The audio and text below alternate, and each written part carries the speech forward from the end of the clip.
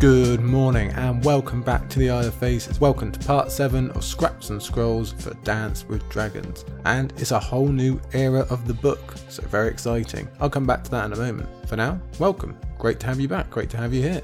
I am Sir Buckley, your top green guy. Here on the Isle of Faces, I'll be taking you through today's chapters as always, and I am coming to you from, hey, it's actually sunny England. Bloody cold, mind you, first thing in the morning, straight at dawn, but nice and sunny today, so the energy must be up, it has to be, that's the law. Before we get going today, as always, a big thank you to everyone for, firstly, listening to me, but secondly, sharing and downloading and all those things, and just being nice in general. It's a tough old world out there still. I am certainly feeling the lockdown effects of late. I miss my basketball very much, so hopefully the podcast is helping you in some way. That's really what's keeping me going at the moment, because I'm finding it tough. So if I can be a help to you, maybe that will be a help to me. Let's also have a big thank you, a huge, humongous thank you to all our wonderful patrons. And again, obviously, I want to specify our own Aegon the Sixth, our Lord Commander Namian Darklin, our KM, and again a special thank you to Archmaester June, Healer of the Lesser Poxes, for all the hard work she and her colleagues are doing, and to everyone out there on the front lines trying to save everybody, because, well, we owe you a lot of thanks, and a podcast is a poor way to do it, but it's the way we're going for now. Hopefully bigger rewards are in the pipeline. There's not too much to go through before we get going today, only an update on what's happening with the Guess the Airtime competition. You know the rules, I give you what chapters we've got each week just before the episode comes out, and you guess which one has received the most airtime. And we have 2 new people on the leaderboard this week because they both guessed correctly for Tyrion 6 last week. Yes, to be fair, I think that one was going to be a clear winner the whole way. It might have been the longest chapter we've had in Dance so far in terms of airtime. I'd have to look. But our winners were our own at Vidakasini and at Lola Links. They both guessed correctly, so welcome to our leaderboard. I believe you're now all tied on 1 point each with Joggy98 from the week before. They are all 1 point below at Elendor F. I believe the winning mark is still 2. It might be 3, I'll have to check. But that's how our leaderboard looks. Don't forget to get involved next time. And with that, fellow green folk, I think we can actually look towards what we're doing today, because it's a bit of a change, it's a bit of a mix-up. This time, instead of our usual 4, we have 3 chapters for you today. Now, does that mean this episode is going to be any shorter? I doubt it. You've seen the episodes, they're getting longer and longer somehow. We're always just about under 3 hours. I wouldn't be surprised if this one is no change. Why 3 chapters though? Well, as Aziz has explained over on Valor Aridis, it's because we've got these 2 gigantic chapters next to each other in Asher and Tyrion. So Aziz and Asher made a probably quite smart decision to split those. We'll have Asher this week, Tyrion next week, so we've only got the 3 chapters for you. Which now brings me on to what I hinted at earlier, that this is a brand new era in A Dance with Dragons. It's really, I think, kind of the second act. Now, you know what I'm like, I get a bit obsessed with the structuring and how George and different places the POVs go, etc, etc. So bear in mind, because you're going to get a little bit of that. Well, firstly, actually, let's start with something more simple. This is Essos week. We have 1 lone chapter in Westeros. And okay, sure, there's only 3 to begin with, but still, that's pretty impressive. Funnily enough, that did actually happen on our very first episode of A Dance with Dragons, which was also 3 chapters, the prologue, then Tyrion and Daenerys, so that was 2 Essos ones. But I'm not sure that's going to happen again, just looking forward here in the chapters. It may do, there's a possibility, depends how things will work out, but definitely it's pretty rare. And actually, as I look at it now, if you look at last week's episode and next week's episode, we actually have 6 out of 7 chapters all in Essos. That goes from Tyrion 6 all the way up to Jon 6, with only 1 Westerosi chapter in there, so that is very different. But actually, another very big difference, there's no Triforce this week. We don't have a Jon, we don't have a Daenerys, and we don't have a Tyrion. And that definitely hasn't happened so far. We've always had at least 1 of them, normally 2, quite often all 3. And again, looking ahead here, how I think things are going to turn out, we'll only have that 1 more time, probably around chapter 59.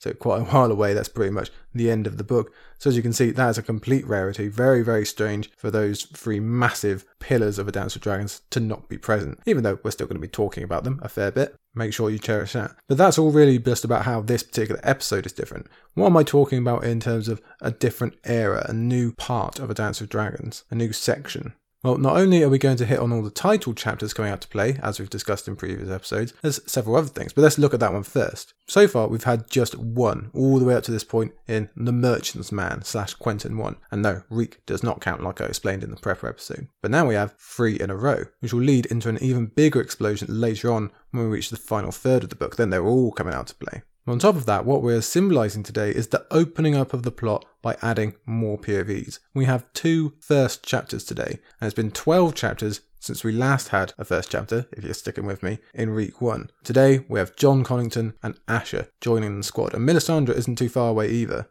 She's going to be the week after next. Then Theon's going to up his frequency before we get to the point where all the Feast people are catching up and opening their own arcs. So you can see this is much wider scope now than the first part of everything we've dealt with so far. Dany, Jon and Tyrion, they're not going anywhere. They're still going to be very much the main focus, but the scope is widening.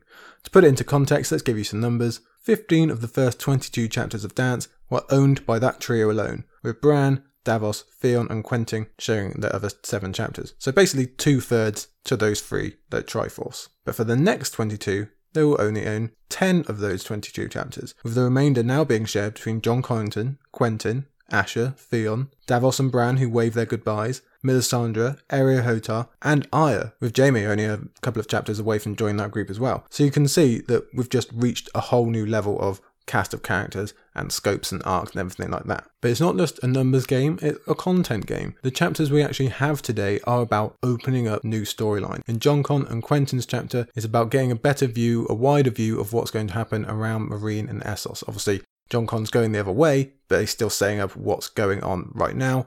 Quentyn gives us so much information on what's coming from Meereen and the Battle of Fire. We get loads of that set up, loads of names, we get all these different sellsword companies, who's going where, who's aligned with who, what the situation is, and pretty much the same with our final chapter with Asher. That's the opening of Stannis' campaign in the north, and that's obviously going to be a very important plot point going forward. So hopefully you can see what I mean, just that we've reached a new section basically. The wars are on, the dance is going, the music's playing, very exciting. Let me zone in here. Hopefully you're joining me in getting amped up about this new section. You can tell I'm pretty passionate about it. But let's focus in. We have 3 chapters to deal with. As I said, they are Jon Connington / The Lost Lord, then Quentyn 2 / The Windblown, finishing with Asher 1, The Wayward Bride, one of my favourite chapters. That is very good.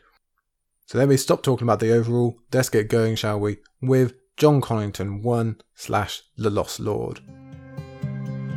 So yes, like I said, new POV time for the book and for the series as a whole. It's been quite a while since we've had that. 12 chapters since Theon 1, but we already knew Theon. It's been 18 chapters since The Merchant's Man and our introduction to Quentyn, also a brand new character. And there's some similarities between these two, as they are the only 2 POVs from this book that we didn't know beforehand. You have to cast your mind all the way back to the prep episode where we went through all of this, but while we gain Barristan Selmy and Melisandre as POVs in this book that we didn't have before, we were familiar with them beforehand. They'd been involved throughout the saga. But for Quentyn and Jon Con, we've heard their names, but they've never been anywhere near our actual story. And Jon Con wasn't even supposed to be alive, so this is a big step out into the unknown today. In many ways, it's the biggest step that George has taken yet with a POV character, probably since Davos and the opening of that viewpoint, because we didn't see that one coming either. Prior to Dance, we knew nothing of Jon Connington really, or his surroundings or this specific situation, which has only been remedied very lately thanks to Tyrion, and we likely still didn't think we'd be getting a POV out of it. If we had read all those first 6 Tyrion chapters up to this point and said, okay, who do you think is joining from this cast as a POV, most people probably would have guessed it, young Griff, Aegon, or would have hoped for that anyway. But no, we get the older Griff, we get Jon Connington. The inclusion of this chapter is a signal of something else on top of what we've already mentioned, the minimal arc. We thought Bran was short with 3, but Jon Con wants to top that with a measly 2. And now that he breaks the mould, everyone's going to start copying. So far in this book, we've had the aforementioned Bran, Davos and Quentyn only get 4 each, but then Theon has 7, and we all know about the big 3. So they basically all have fleshed out arcs as we're used to with the other books. But here comes Jon Connington to change the dynamic, and again, I did mention this a bit in the prepper episode, so I'm sorry if I'm repeating, but it's very interesting to me. He opens the floodgates for the Melisandres and the Aryas and the Jaimes and the Arios and the Cerseis of the world. Now, this isn't completely new for us. We experienced similar with Arianne and Victarion, etc. in Feast, but again, it's that new section of Dance. We haven't had these 2 chapter POVs so far. And it's always just a little strange for us to get our heads around that, given around how many chapters POVs had early on in the first 3 books. And an extra note for you here, an extra difference to separate us from Feast a bit. In that book, of all the 2 chapter POVs, the biggest chapter gap between that first and second chapter, for any of them, was 19 chapters between the Queenmaker and the Princess in the Tower / Arianne 1 and 2. You might remember at the time that I spoke about how gigantic that gap felt, and I was really surprised to actually look at it and see it's only 19 chapters. Feels like it's a whole book apart. Well, Jon Connington again blows that out of the water. Between his first and second POV appearance, we have a stunning 37 chapters. That's huge. By the time we see him again in The Griffin Reborn, we're basically going to be at the end of the book, or very close to it at least. So this is a different experience, even if we have gotten used to 2 chapter arcs a bit. We've never had to keep them in mind for so long of a time. And it isn't like Jon Con is crossing over with anyone else to steal appearances in someone else's chapter. Tyrion's gone, he's not going to be able to do that for you, unfortunately. We see nothing of him or his cast of characters for the next 37 chapters. And that is the equivalent of 3/4 of A Feast for Crows, if you're wondering, if you want to put that into context.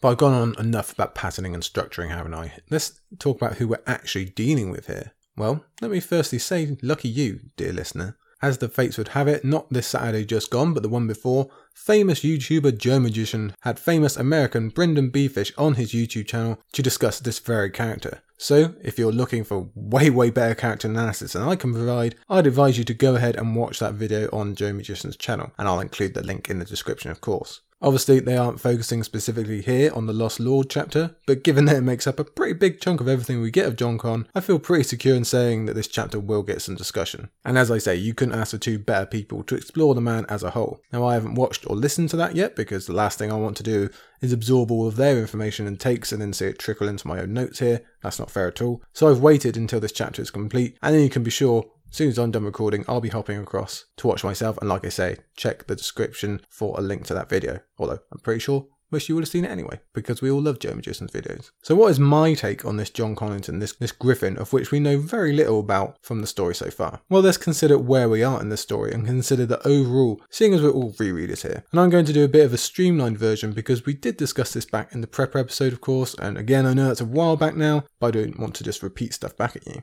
One of the most exciting things about Jon Connington joining is that he is a man from another era. In Storm, I made a big fuss about how big of a revelation it was gaining Jaime as a POV, because he was actually there in the court of the Mad King. He was actually present for all these major moments in Westerosi history, and the history of the Crown, the history of the Rebellion, and how the world as we know it came to be. Before Jaime came along, we really only had Ned as a POV from that time, and he did his very best to avoid recalling any of it. And clearly never had that actual access to court that Jaime did. So now we finally have someone who was very much involved in the war and in the Targaryens. In fact, if you ask him, we'll never find anyone as close to that royal family as Jon Connington, when he declares himself Rhaegar's bestie. Ironically, we're going to get someone else to later fill this role when we're given access to Barristan Selmy, but still, gaining the viewpoint of anyone with clear and specific memories of that time and that atmosphere, of which so much of our current saga is based, is always very exciting to me. Jon Con does sort of scream unreliable narrator when remembering the past, and certainly has one of the biggest biases when we're talking about Rhaegar, but still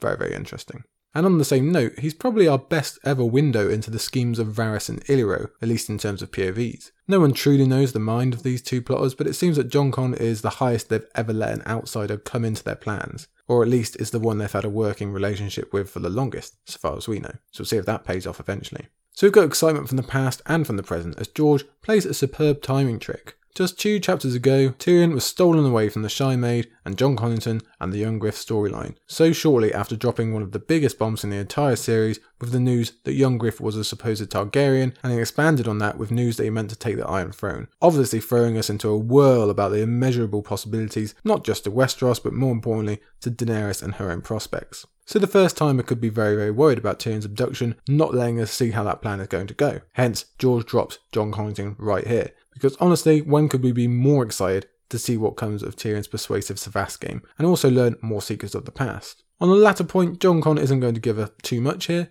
but for the former, we get a huge, major development that makes the chapter more than worth it. But hold on, hold your horses, we still aren't on the actual chapter yet. Let me give you the briefest of takes on the man himself, which I'm aware I did just say a moment ago, and probably not all that brief, but I'm going with it anyway. And again, I am doing my best to avoid being repetitive. Jon Connington to me is this strange mix of the tragic / empathetic character and the selfish, incredibly dangerous, volatile character who either doesn't realise or doesn't care how much of his own actions are going to affect the wider world. The tragedy or empathy comes from multiple angles, the largest of which is probably the idea that he could be doing all of this that we see him do based on a lie. We are going to see how much this mission all means to him because of Rhaegar. That's very much focused on in this chapter. There are other factors at play though. The restoration of his own honour, being able to go home and being able to prove himself worthy. He's likely fond of young Griff as his own person right now, and he was a Targaryen supporter from the beginning, but we all know his passion in this project. The reason he signed up is because of Rhaegar. He believes he is doing all of this hard,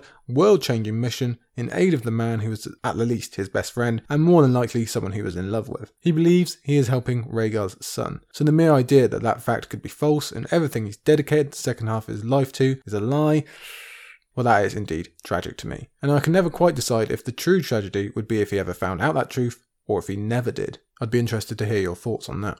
The other side of the sympathy some might feel for the character is a bit more traditional for other stories. He is dying. Sorry to give you the spoiler, it doesn't come up to the end of the chapter, but rereaders know it. So that's more traditional in general, but quite unique for A Song of Ice and Fire. While we've had POVs die in the past, and we've definitely had POVs live in constant danger, and we've even had foreshadowing that shows them on theoretical roads to death like a Ned or a Catelyn, we've never had one that knows they are going to die, at least fairly soonish. We've never had that kind of time element, this present, this in your face, and beyond being sympathetic of someone knowing they only have so long left to live, which obviously we can all relate to, this can inspire a bit more empathy to Jon Connington's motivations. While he is doing this largely for his own emotional benefit, he's not doing it so he can sit next to the Iron Throne eating and drinking and growing rich far into his twilight years. He is genuinely doing this for what can come after his own death. And thirdly, in a vacuum, we can relate to this being a man who lost everything he once loved. And the name of the chapter doesn't just relate to geographic location.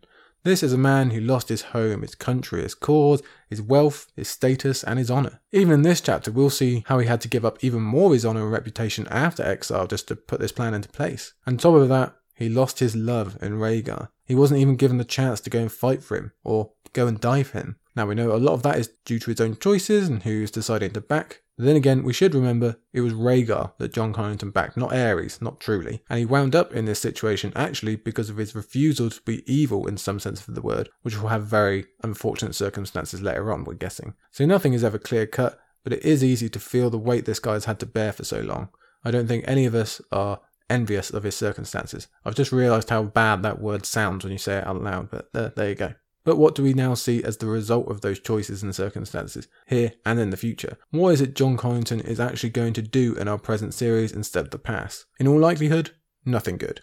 In his second chapter, much later on, we'll see the beginnings of his campaign for recaptured glory and young Griff on the Iron Throne. And that's a really great chapter with a lot of promise, and that's where we're really going to have to ask questions about what is it he's going to do, how he's going to approach this war, of his ruthlessness type thing. But it's still here in this chapter that we get the first seeds being planted of Jon Con being so obsessed with Rhaegar and his son and this plan that he will do anything to succeed. Combine that with his thoughts about why he failed before, his constant thinking on the crimes of Tywin Lannister, and as we've discussed actually many times already, it all points towards something very, very bad happening at his command. I won't waste your time postulating on what exactly that could be, as I'm sure that's been covered in other places, but the mere knowledge of something happening over in Westeros, which has already suffered so much, is enough to really worry us, because this is George and we know what he's capable of. And on top of that, he's just advocating for all-out war. He's a warmonger. He wants to go back to his tattered country and bring more fighting and death. Now, if we're being fair, we can't play double standards here because Dany also thinks the same thing pretty regularly,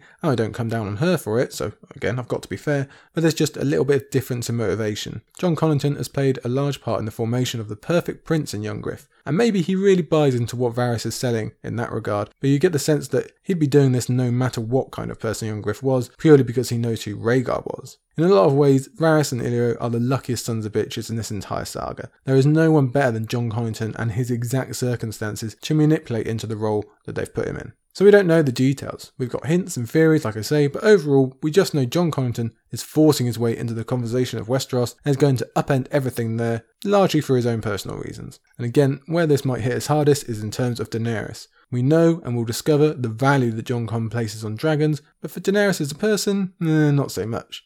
This is going to derail in some way all she hopes for and all we hope for her, if not outright usurp it. So we can feel bad for Jon Con and his past, we can understand it, but ultimately he has to be viewed as a dangerous problem, as interesting as this story is. So I should probably get on with actually relating that story to you instead of just talking about the man himself. But if you do want more of that talk, you can always rewind back to the Prepper episode, or as I said before, you could just go and check out Joe Magician's video with Brynden Beefish. And we'll definitely get more character examination anyway as we move through this chapter. So I can't even do what we normally do with a new POV and look forward through their arc because we've only got one more chapter after this far in the future. But it is clearly a very different chapter, a very important one, and we require a lot of stuff to happen here in The Lost Lord to make it a reality. Last week I went on and on about what a major moment Tyrion 6 was in terms of influence and being a major turning point for the plot. And that's true, but it doesn't go anywhere without what happens here in The Lost Lord. These two chapters really have to work in conjunction with each other to get that huge needle swing in the fate of A Song of Ice and Fire. So we had best treat this one as the monumentally important chapter that it is, I think. Let's give it some respect. We open with Jon Connington again pacing the deck of the Shy Maid and second guessing himself. What we'll see as we continue here is that Jon Con is a stressed out dude. He's a man never completely confident in what he's doing, likely because of what's happened to him in his past, and therefore constantly does this second guessing thing. Part of that, I think, is a profound loneliness.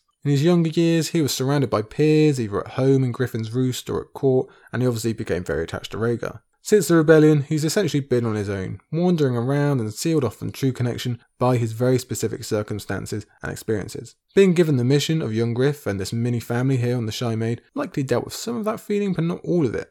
Jon Connington is still lonely on this boat because he's still the leader, he's still the one in the know. He alone has all the secrets and all the plans, he hoards them to himself. He alone has to keep the others at bay because in the end, they are merely tools to accomplish a task with. He might have to jettison or betray them at a moment's notice for what he believes to be the greater good, so he can't really, truly connect with anyone, not even young Griff. Of course, he has to be kept in cotton wool and drip-fed information. It seems that Haldon Halfmaester is the one that he confides in the most, but that's mainly due to necessity, not to any personal feelings. Jon Connington can't share any of his burdens, he has to take it all upon himself. I'm sure many of us can relate to how lonely stress and that kind of thing and responsibility can make you.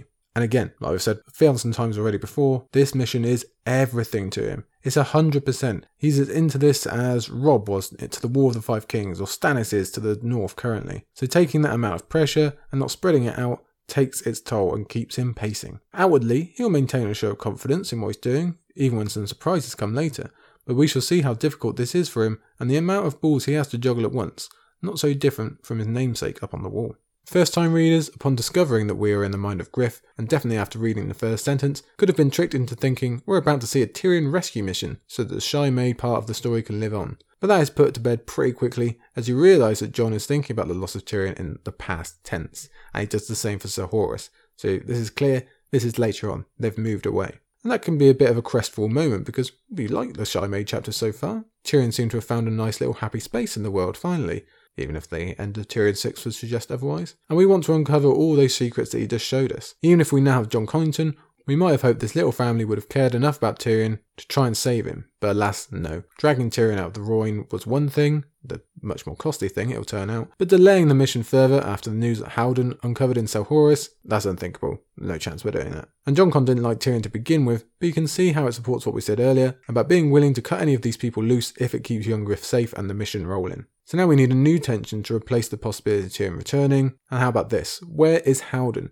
Could he be next on the list of this seemingly breaking fellowship? To distract from that, Jon Con expands on what the new situation is. The Shy Maid has continued her voyage south into the much hotter part of the continent that we're normally more used to thanks to Daenerys, and is moored up at Volon Therras, yet another river city. This one is similar to Ser Horus that we recently visited, in it being larger than the biggest cities of Westeros, and yet only considered a small town here. And it also essentially belongs to Volantis now. Although it's worth noting, this city was actually one of the Valyrians' own, that they built themselves, so that history we keep dipping into, of the Second Spice War, and Garren, etc., where Volon Therras was actually on the other side to what we're used to, although it has experienced flooding several times thanks to water wizards. And you know we always want to find out more about those. Water wizards, sounds cool. And also has a little bit of a fire and blood connection. You might remember Lysera Rhaegar, brother to Lara, who married Prince Viserys before he became King Viserys. Well, when the Rhaegar bank failed and Lysera had to flee Lys, it was here at Volon Therras that he was captured and taken back to eventually face death. So a nice little side note there. But much more interesting to us is the present, which finds the Golden Company encamped just 3 miles south of their current position. So this is obviously a major move forward in the plot. Thanks to Tyrion and Illyrio, we know a whole section of the mission has just been completed. The point of this voyage? Well, meet Daenerys, that's true, but also meet the Golden Company. So whatever the fate of Tyrion and Haldon, we know that something is going to change in the circumstances here. And Tyrion's words to young Griff over the Savas table, which Jon Con obviously knows nothing about, are ringing loud in the reader's ears all the way through this chapter. But there were other problems as well. Haldon has obviously relayed the found information of Ser Horus back. Daenerys is still a marine with no sign of coming any closer. And on top of that, Volantis has come north under Triarch Malakwo with a force of his own to cut the Golden Company off from going to her. And, oh yeah, Tyrion is gone as well, but no one really cares about that. And the fact that Jon Con is lumping hated Tyrion in with Daenerys might hint at what we said earlier pertaining to the value that he assigns her. Jon Con needs to vent out some of his frustrations, and unfortunately, Lemore is the only one in his vicinity. So he starts complaining to her about having to wait. Lemore, no longer having to be coy around Tyrion, actually asks him about the tactic of taking young Griff along to the Golden Company and speaks against it. So already we have our interest in this chapter raised, as we know we're not only going to go and meet the Golden Company we've been hearing about for a book and a half, but young Griff is going to be publicly unmasked for the first time. Again, big steps here. Lemore, perhaps convincing us of what we wondered earlier about her own investment in the boy, says we've waited this long, let's wait a bit longer. Now, is this because she believes it the best tactical decision, or because she knows as soon as that mask comes off, she's going to largely lose young Griff the boy as the world gains Aegon the 6th Targaryen, and she's not going to be able to get most of that back? Is it just a protective nature? She doesn't want this unmasking because he's going to become that more at risk? Well, why not a mix of all, I say. But Jon Con says, safer, yes. Wiser, no. He is a man grown, and this is the road that he was born to walk. Griff had no patience for this quibbling. He was sick of hiding, sick of waiting, sick of caution. I do not have time enough for caution. So if we look at the end of that quote, George is sliding in some sneaky hints here in the incredibly clever way that he does. Rereaders will know exactly what Jon Con means about having a limited time thanks to the reveal that we get at the end of the chapter, but George hides it in a paragraph where it logically makes sense amongst what else he says. The man is impatient, he wants to get going, he wants to get on with paying this big debt, restoring his honour, doing right by his old friend and love, etc, etc. Jon Connington must have thanked the stars once Varys and Illyrio convinced him of what was possible with their plan, but then he would have had the caveat of how long it would actually take. Imagine being told all of your heart's desires are possible, you can right all the wrongs in your life, but you have to wait years, decades for them to come to fruition. And we don't know exactly at what point in time Jon Con was bought in on the deal anyway, but we can assume it was quite a while ago. And on top of that, we've already had Tyrion describe to us how Westeros is ripe for the taking and logically can only remain such for so long, so Jon Con is likely equally aware of that particular time limit on top of all the others. But he also has political reasons for wanting to unmask young Griff at this juncture, beyond the getting on with it vibe. He relates to Lemore that if the Golden Company have already decided to move against them, they're already screwed. Doesn't matter. They are past the stage where the Shy Maid provides ample protection. But more importantly, the legend of the boy has to begin somewhere. Jon Connington is, in many ways, a realist. He knows that Westeros is not going to fall to its knees just because someone turns up on the beach with a dragon banner. He needs a following. He needs prestige. Westeros needs to see he already has people that have bought into him so they can get on board with doing the same thing a little bit more quickly. But he also needs physical swords behind him to take Westeros in the first place. So what can bind them to young Griff beyond being bought and paid for, as Moore refers to them here? It's the belief in something bigger, the uniting of their own heart's desires, the history of the Golden Company, and what young Griff is supposed to be in an actual Targaryen. Illyrio related as much to us in an earlier Tyrion chapter, and now we see that Jon Con preaches the same thing. We've created the perfect prince, but that doesn't matter for Toffee, unless he has men who will follow him for that reason. And it's a pretty big ask they're about to lay in front of the Golden Company. Again, Jon is a realist. He knows it will come down to what they can all personally gain, but to do something of this magnitude, you also need more than the promise of a paycheck. You need true motivation. And for all we know, maybe the insecurities that Tyrion planted in young Griff's mind are already playing in Jon Con's.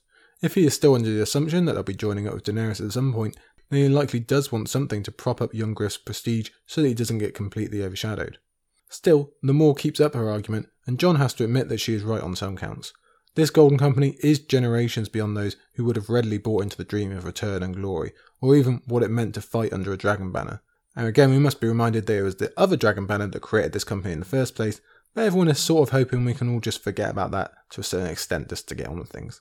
Not only that, but times have changed. 12 years have gone by, so I suppose we do get a bit of a hint timeline-wise about his involvement with Varys and Illyrio. So we cannot hope to know the ins and outs of the company and how it works or where the leadership might lean, especially as we start getting some details about their inner workings. Myles Toyne, known as Blackheart, which is another cool nickname, has gone. He was the leader back in the day. Someone called Harry Strickland is now in his place. We don't know anything about Harry or his leadership style yet, but the nickname Homeless sure isn't as inspiring as Blackheart. The colour included in that nickname gives readers hints of how that version of the Golden Company would have been much more likely to fall in line with Jon Con's plans. This current version could be much more fickle. Plus, the surname Toyne gets another mention to go along with Simon, the leader of the Kingswood Brotherhood, and Terence, the Kingsguard of Aegon IV, who slept with his king's mistress. So at least Myles has some kind of previous prestige in the story, whereas Harry has nothing. All of House Strickland has been mentioned just once previous to this, and it was Duck talking about how Harry let him do some smithing work in Tyrion's earlier chapter. So definitely not all that inspiring, and another concern to add to the list for Jon Con,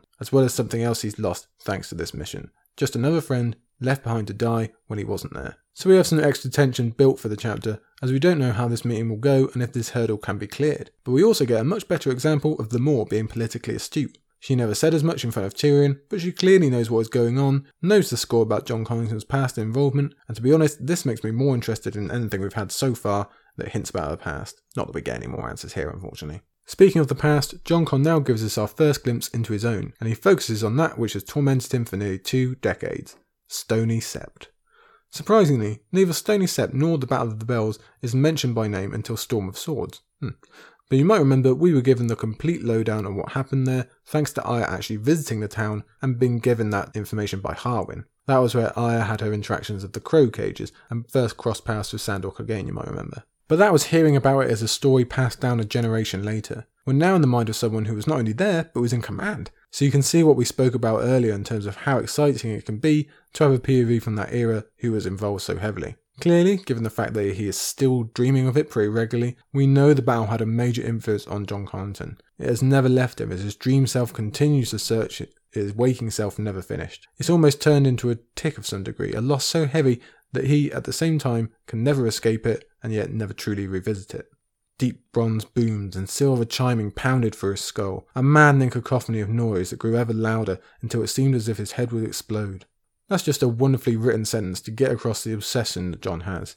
It's the bells that take the form, but really, the whole battle, the result, his failure is always there, booming away inside, so we can see why he's agreed to this huge mission and how much its success matters to him.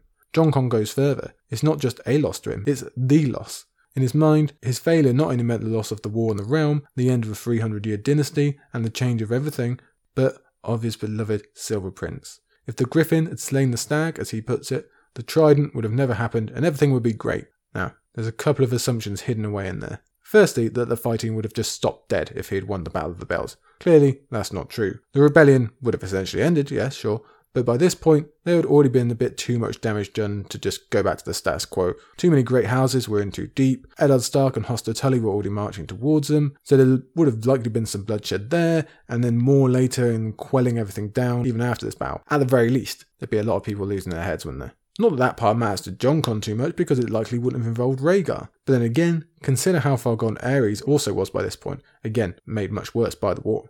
His suspicions of that war and Rhaegar's secrecy were particularly high, so who knows what would have come out of that given the chance. But there's also the rather confident assumption that Jon Connington would have definitely killed Robert had he been able to find him. Yeah, I don't know, bit dodgy on that one. Maybe he would have if he managed to wound Hoster Tully and kill Dennis Arryn later on, so it's not out of the realm, especially when taking into consideration that Robert had an injury, but I wouldn't be willing to go all in on it. Either way, we see yet again the level of guilt he's been carrying around all this time and how much all this matters as a way to repay what he believes is his fault. He took the Iron Throne from House Targaryen, and Rhaegar especially, that's how he thinks of it. Now there is a chance to give it back, which coincidentally shows how soul-splitting it's going to be if he ever finds out he's done this for someone who is not a Targaryen, or at least not Rhaegar's son. The Moor drags him back to the present by again advocating that Aegon should be kept secret. Note that she always uses the styles Prince for Aegon and Queen for Daenerys. She seems pretty respectful of the Targaryens as a house, so is that a hint that she's a loyalist or some long-lost member? Yeah, we're probably going too far into it now, if I'm honest. Jon Con shows off his frustration for Daenerys not being where he wants her to be, as well as all of Illyria's many failed plans considering Viserys, etc. He's sick of failed plans and waiting. He wants to get on with it, and luckily later on we'll see that he shares that with the Golden Company.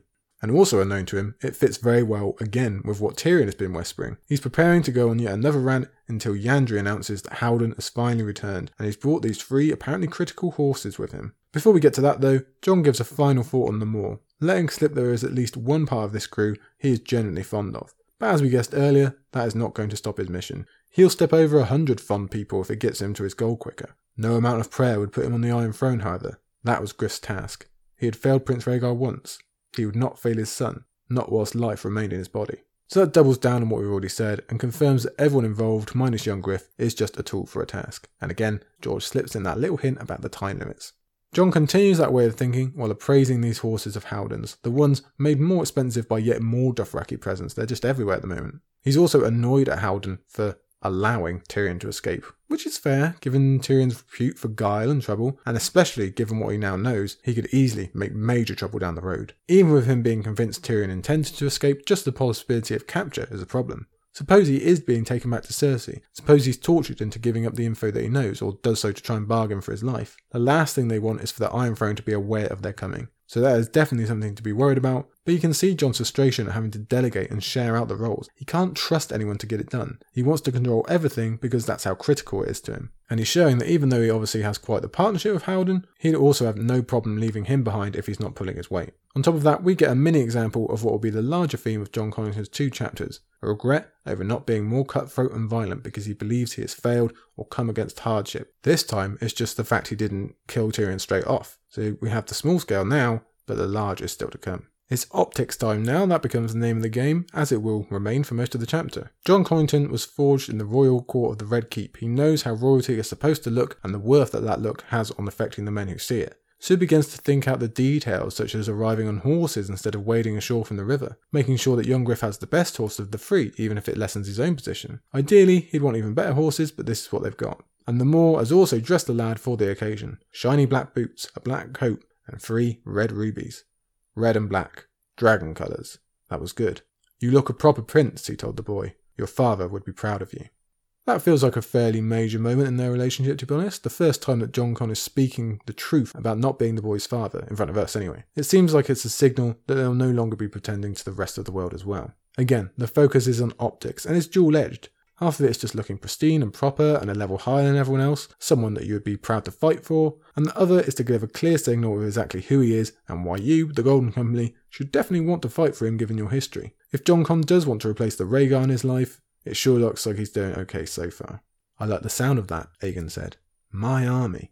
A smile flashed across his face. I include this because it's not really what you want to be hearing from someone about to be given control of an army. Maturity issues might be blaring already, but more interestingly, he also shows how deep Tyrion's claws have got by immediately second-guessing whether the Golden Company will adhere to him. Annoyingly, to Jon Con, that echoes exactly what the Moor has been saying. So when Aegon says that, hey, Tyrion told me not to trust anybody, Jon Con has to concede that is pretty good advice generally, but then if he gives too much credence to Tyrion's words, the boy will just run away with the rest as well, so he has to walk the line here of keeping young Griff in control while also empowering him. And he ends up giving what I must say is pretty intelligent and enlightened advice. You can't trust everyone, but trusting no one is also a sure road to disaster. You have to walk a balance. Give nothing until it's earned, but once it's earned, make sure your people know it is worth earning in the first place. There's some echoes of Ned giving advice to Robin there, I think. And for all we might say of the bad things that Jon Connington is likely to do in the future, we must give props when required. This is one such instance, and it does install a little faith in this whole plan to grow a perfect prince. If Jon Con has been dishing out advice like this the whole time, the kid might just have a chance. Plus, we also get this little nudge. But go too far down that road, and the mistrust can poison you, make you sour and fearful. King Aerys was one such. By the end, even Rhaegar saw that plain enough. So you know we always like such little tidbits about Rhaegar's opinions on his father, because it allows us to theorise about the plan for a coup or something else to get Aerys off the throne. They're some of the largest alas alarms in recent history. Unfortunately, that's all we get for now. All the possible preparation is done. This will either work or it won't. So Jon Connington, his prince and his half-maester jump on their horses and head off to find the Golden Company that they need so badly. And after passing through some surprisingly beautiful surroundings, they find them. Let me give you the quote here. It was a camp that even Arthur Dayne might have approved of. Compact, orderly, defensible. A deep ditch had been dug around it, with sharpened stakes inside. The tents stood in rows, with broad avenues between them. The latrines had been placed beside the river, so the current would wash away the wastes. The horse lines were to the north, and beyond them, 24 elephants grazed beside the water, pulling up reeds with their trunks. Griff glanced at the grey beasts for approval. There is not a war horse in all of Westeros that will stand against them. So the camp they come across is immediately solidified as organised, efficient and proper. There's even that Arthur Dayne mention, which you love to see, especially as it's another reminder that we're in the mind of someone who would actually know what such a legend would approve of. This focus on a properly regimented camp gives a direct contrast to the various hubbub and messes we'll see outside Meereen later on. We have and will see sellsword companies or Yunkish armies who just do not know what they're doing whatsoever. But this company is clearly built different. They are better. They are a true army. So already we're seeing the worth of Tyrion's persuasion because he's advised Aegon to wield what is obviously a pretty potent weapon. Perhaps the most potent in all of Essos, minus the Unsullied or the dragons. Plus, I just like this quote because I like to nerd out about things like camp organisation and logistics of how to make it as defensible, yet dangerous as possible. But then, you and I are reading the same series, so you'll probably know how important such notes are. As we move forward, Jon Con highlights the elephants as well, like you heard there. Obviously, a former commander in Robert's Rebellion knows how the armies of Westeros work. He's well aware that they will not be able to handle these beasts, and without the fallback of constant cavalry charges, most generals in Westeros would be completely stumped. So we get even more build-up for our potential future invasion and how those battles are actually going to look, especially maybe that one outside Storm's End, cough cough. All of this adds up to us really wondering what this means for the fate of Westeros. It was one thing being told that either young Griff or Daenerys might gain these guys as allies, or even Tyrion telling the lad to push west with them now, but seeing how clearly deadly they are going to be is another thing entirely. That tension is rising again, both for the overall of what an assault on Westeros might actually look like, and remember, we've been dreaming of that in some variation since the beginning, and also whether Jon Con and the others can win their allegiance in the first place. Tall battle standards of cloth of gold flapped atop lofty poles along the perimeters of the camp. Beneath them, armed and armoured sentries walked their rounds with spears and crossbows, watching every approach. Griffith feared that the company might have grown lax under Harry Strickland, who had always seemed more concerned with making friends than enforcing discipline, but it would seem his worries had been misplaced. Jon is also glad to see that discipline still rules across the camp even with the change in leadership. It's some weight off his mind in terms of wondering what kind of operation Harry Strickland is running, but also it's pretty intimidating. They're likely to be harder to push around if they're still strong. Again, this just isn't what we're used to when we think of sellswords. The Golden Company is on another tier. But unfortunately we can't stand around admiring camps all day. We need to actually meet some of the members, as we do here with the introduction of Sir Franklin Flowers, which is a pretty good start. It's someone that Jon Con knows from the old days and obviously knows him back. Someone he can have a bit of a banter with. Hey, here we are, we're back with the boys, yeah. And Howden knows him too, so it's a good little stepping stone. And it's also a good start for the general theme of the Golden Company and the type of man that Jon is going to try and appeal to, as we find Sir Franklin is obviously from the Reach and his mother was raped by a Fossaway. So as in keeping with so many here, Sir Franklin has a gripe with the homeland, some motivation to go back and claim vengeance, and it also ties into that friends in the Reach idea that we'll be getting to later. Plus, we're being shown that Jon Con does still know people, they're still around, he still has some influence. This is all adding up to be really, really important. Again, all theoretical before, but it's real now.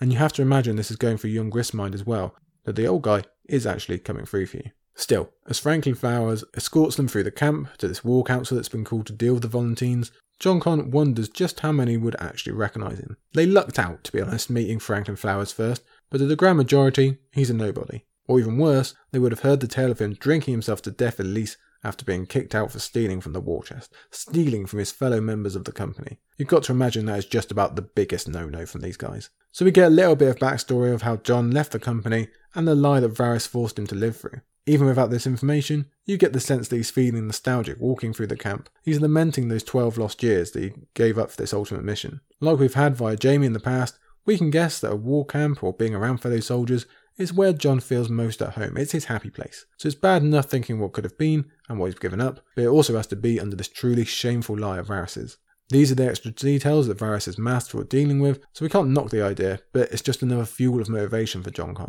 to prove to these men around him that he was never a betrayer or a thief, and to eventually pay Varys back once the mission is complete. Of course, he never stops to think that Ilya and Varys are probably planning the very same removal of him once he's delivered their precious cargo to the Iron Throne. Let me live long enough to see the boys sit the Iron Throne, and Varys will pay for that slight and so much more. Then we'll see who's soon forgotten. Let me live long enough, that's what he says. So again, George is being very, very sneaky and inserting these phrases that don't even seem out of place here, but make so much more sense at the reveal at the end. Very clever stuff. Lamenting continues to be the activity of the day once they reach the main tent and are left outside amongst the various skulls of the former Golden Company leaders. And George takes the opportunity for a quick dip into history with Maelys the Monstrous, a man who in many ways is responsible for much that we've seen in the saga as a whole, given that his War of the Ninepenny Kings brought so many leaders of the great houses together. We know how that ended up. This is also where we get the notes of the previous Toyne, and we even get a glimpse of the famous Bittersteel, founder of the company itself. But they are all background noise, as Jon Connington again focuses on Miles Toyne, on Blackheart, and has a genuinely emotional moment remembering how this tough, seemingly cruel leader was always fair, a father to his men, which is an incredibly high compliment, and a good friend to Jon Con himself. So again, we get that sense of sadness of not being around when another friend died, and the personal stakes of all this are just rising higher and higher for him. This had better work. It had better be all worth it now that I'm looking at what I gave up. Still, he does insist this is ultimately the right course, specifically because of what the promised goal is. But Griff did not regret the path he'd chosen. When I return to Westeros, it will not be as a skull atop a pole. He could have had what he would call a great life here amongst these men. Lots of glories, lots of gold, lots of brothers. But all of it pales compared to the promise of Westeros and true home, and he's about to make that exact pitch to his former friends. Into the tent we go to meet the assembled officers of the Golden Company, men who will be very important to our three characters here and maybe to the fate of Westeros. The passage begins with more tension raising. He sensed knives behind some of those smiles. So that lie of Varys' we were just told about is already coming home to roost. Just because he's still friendly with some, the newbies will likely not know anything about him other than his reputation as a thief, and some of the oldies might still be believing that and therefore feel stung by betrayal and not too eager to accept a sudden tale that it was all just a ruse, don't worry, and we're again wondering if this is even going to work. Before we find out, we get a good look at the men making up this company. And for fans who have already looked into the history of the Seven Kingdoms, or Red Fire and Blood, or the Duncan Eggtails, we get some great nerd moments as we pick out names like the Peaks or Lofston. Chuck some Coles in the mix for good measure. They're all here. And obviously the connection between all these names is that they once existed in Westeros but no longer. So it adds to the pile of going home. That's the theme. But there's also associate members too, like Black Balak, commander of the company's archers. He's going to be of high importance later on once they reach the shores of Westeros. But unfortunately, all of this reminiscing and focusing on the lie of his theft has left Jon Con in a bit of a mood, and he's not all that impressed by what he sees. Ghosts and liars, Griff thought as he surveyed their faces. Revenants from forgotten wars, lost causes, failed rebellions, a brotherhood of the failed and the fallen, the disgraced and the disherited. This is my army. This is our best hope. It's not exactly a ringing endorsement, even if we should note he calls them his army 10 seconds after telling young Griff they belong to him. And in fairness, he's not wrong. For all their prestige or organisation or cool names and nods to history, they are still a collection of people who have ultimately never delivered on their supposed goal. Still, he's ignoring how well this plays into their hands, but I suppose that is still to come. And there is one member left, their leader, Harry Strickland. And if the Golden Company has appeared fearsome and dangerous, then the man at their top looks less so. Indeed, we get an image that I'm pretty sure we've not ever seen before in the entire series, a supposed soldier having to soak his poor tootsies. Jon Con thinks this is a mark of weakness, and, well, he's not wrong. Men can have sore feet and need a good sit down, same as anyone, I'm not denying that. But here, of all places, at a war camp, a war council especially, it seems very out of place and sends a definite message. Certainly, the reader is wondering how such a man remains head of a company and hasn't been killed off or chucked out yet. This definitely wouldn't fly with any of the other sellsword companies. Overall, I believe the message to be one of compliance. Maybe the nuts and bolts are taken care of in terms of the camp, but the general tone is one of being happy with their current situation and not seeking out anything too strenuous, as Jon confirms with this talk of the Stricklands boasting about this time they're supposed to be fighting against in their exile. So inclination is one problem, but another that is brought up is knowledge. Did Blackheart pass on this secret plan and the truth of Jon Connington's dismissal, or was there no time? If it's the latter, that's a whole extra hurdle to deal with, and there's no guarantee that Jon Con's persuasion will be accepted. It does sound like a pretty tall tale, we must all admit. Well, there's no time like the present to find out. Outside, Jon Connington labelled John Griff squire, but the time for such games has passed. Instead, we have reached the part of the first official proclamation. Let it ring out across the land. Here it is. No man could have asked for a worthier son, Griff said. But the lad is not of my blood, and his name is not Griff. My lords, I give you Aegon Targaryen, firstborn son of Rhaegar, Prince of Dragonstone, by Princess Elia of Dorne. Soon, with your help, to be Aegon the Sixth of his name, King of Andals, the Rhoynar, and the First Men, and Lord of the Seven Kingdoms. Silence greeted his announcement. Someone cleared his throat. There's more tumbleweed than mic drop. You have to feel a bit sorry for him. He's probably been dreaming of this moment for the best part of a decade. It's a clear mark in the sand of how close they are, and there's no reaction. It's not exactly the King in the North speech, is it? So Jon Con clicks. It's because it's old news. They've heard this apparently wondrous tale already, and it isn't exciting them. So good news that they already know and he doesn't have to go and explain it all, but bad news that they aren't already on their knees swearing their swords to Aegon. Harry's reasoning for telling them the truth makes sense. It doesn't matter how secure your company or how loyal the men are, this is a business, and it's not one you can run by moving away from a surefire hit in the disputed lands so you can come and sit in the middle of the continent and continue turning down money. The news is worse when Harry tells them they've already had offers from Yunkai to go and fight against Daenerys, with seemingly unimaginable rewards being offered in terms of payment and slaves. So that's not good. Not only does Jon Con have to persuade them to leave for an uncertain campaign, but to abandon another apparent sure win that would pay every man handsomely. And it also gives a pretty grim picture of what the Yunkish are planning for Daenerys and Meereen. More of that in the next chapter. Harry relates how he didn't outright turn this too good to be true offer down, or his men might have thought he'd lost his marbles. And he does all this in the middle of a frankly hilarious paragraph where he's advising his squire on exactly how to dry his toes without hurting them. He really just can't make this stuff up. It's definitely not the vibe that Jon was hoping for. So he has to rally. "Hey, if it's a war you want, I've got something to sell you." But before he can even get to that, the other officers start butting in. Hang on, whoa. You know your plan has already failed before it even began, right? Daenerys has not come west. We're already stumped. Lysono Ma ponders why such a thing could occur. And obviously none of these men could ever dream of something like the liberation of slaves or trying to make people's lives better. But Harry's not concerned with reasons, but results instead. Dany isn't here, and she's not coming anytime soon. Her defeat seemed all but certain to him, given the amount of enemies gathering around her, as we're reminded of again and again in these chapters. The Tattered Prince even gets a shout out, just so we have some good chapter sequencing with Quentyn up next. And on top of that, she has enemies close to the Golden Company that at this very moment are getting more and more annoyed with their presence. So the bad news just keeps piling for Jon Con. The company is convinced of that defeat and convinced that this whole mission has failed without her. So he points out, well, she's got Unsullied and, more importantly, dragons. That's what we're basing this whole thing on anyway, so let's have some faith in them. But here the conversation gets away from him slightly, as the officers begin to argue over what their best option is, and we get the sense this argument has already occurred a few times. Several choices are presented. We could go to her, she can't get to us. But how? What fleet can get us there, and how would we manage to get through the enemy blockade in Meereen's waters already? Okay then, well, let's accept the Yunkish offer, so we can hitch a ride with those guys, and then once we are there, we can change our mind and pay them back immediately. It is probably here that readers click we've got even more chapter sequencing with what's coming next by giving us an almost exact replication of what Quentyn and his pals had to choose from when they were in Volantis and try and get to Meereen. It's very, very similar. Harry Strickland shoots down both offers and then delivers perhaps the worst news yet. Let me remind you, it was Miles Toyne who put his seal to this secret pact, not me. I would honour his agreement if I could, but how? It seems plain to me that the Targaryen girl is never coming west. Westeros was her father's kingdom, Meereen is hers. If she can break the Yunkai, she'll be Queen of Slavers Bay.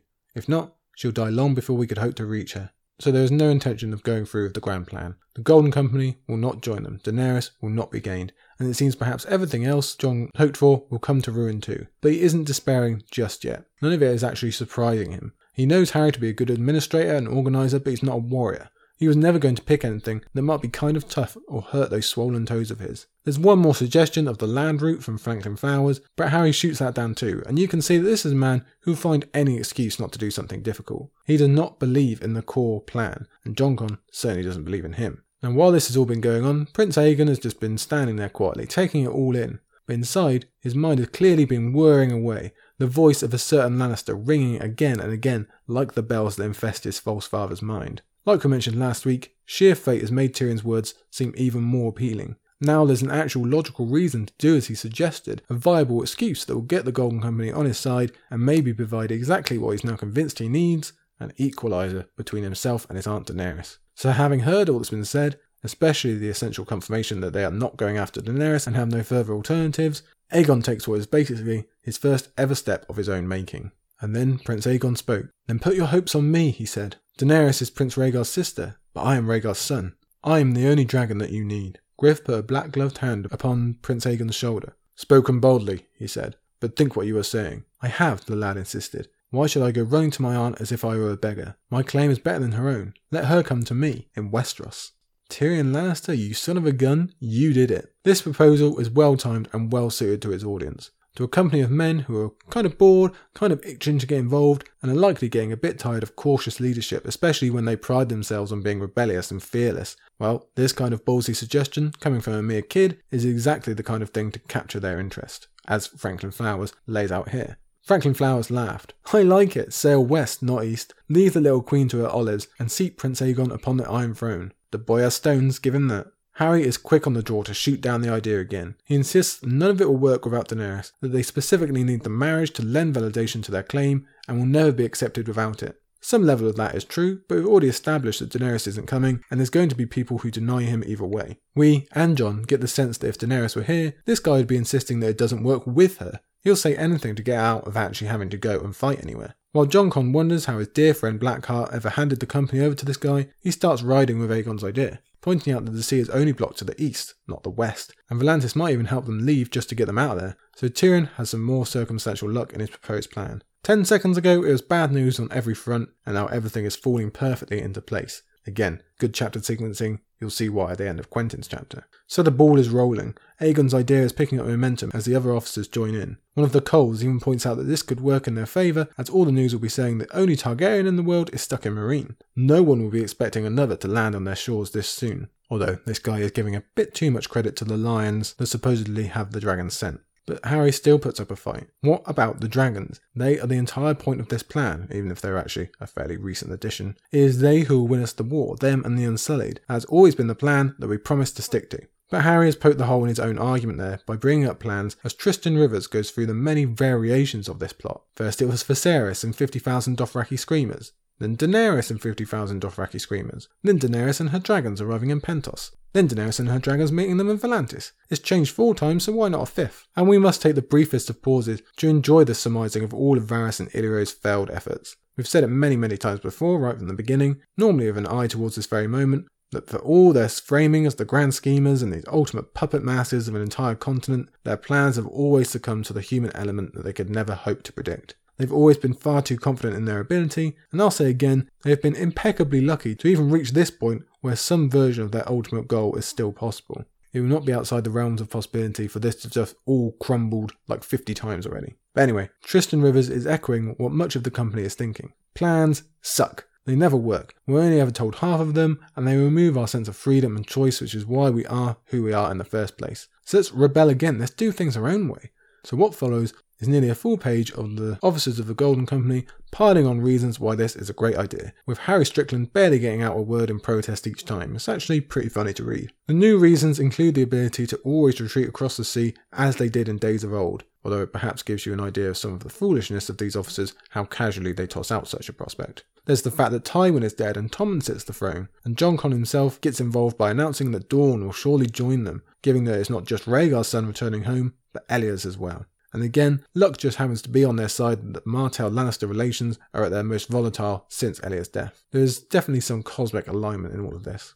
Jon Con bawled over Harry Strickland to make that last point, but when Aegon asserts that a mere woman sits between them and the Iron Throne, Harry does find his voice a bit. Unfortunately, he uses it to paint Cersei as a formidable foe. That's misplaced. With Jaime by her side. Also misplaced. With money and the Tyrells in hand. Well, he's at least half right on that current point. As it stands, the alliance with the Tyrells does exist, but it becomes more and more fraught by the day. Plus, while their full strength would obviously be cause for concern, it just so happens that half the Tyrell forces have urgent business on the wrong side of the continent thanks to Euron and his Ironborn. So again, cosmic alignment, even if none of these guys know it. This is also where we get this important quote. Laswell Peake rapped his knuckles on the table. Even after a century, some of us still have friends in the Reach. The power of Highgarden may not be what Mace Tyrell imagines. Ooh, pretty interesting that one. Trust a Peake to say such things, those that we've seen to be sneaky and ambitious and of low loyalty through George's accompanying works.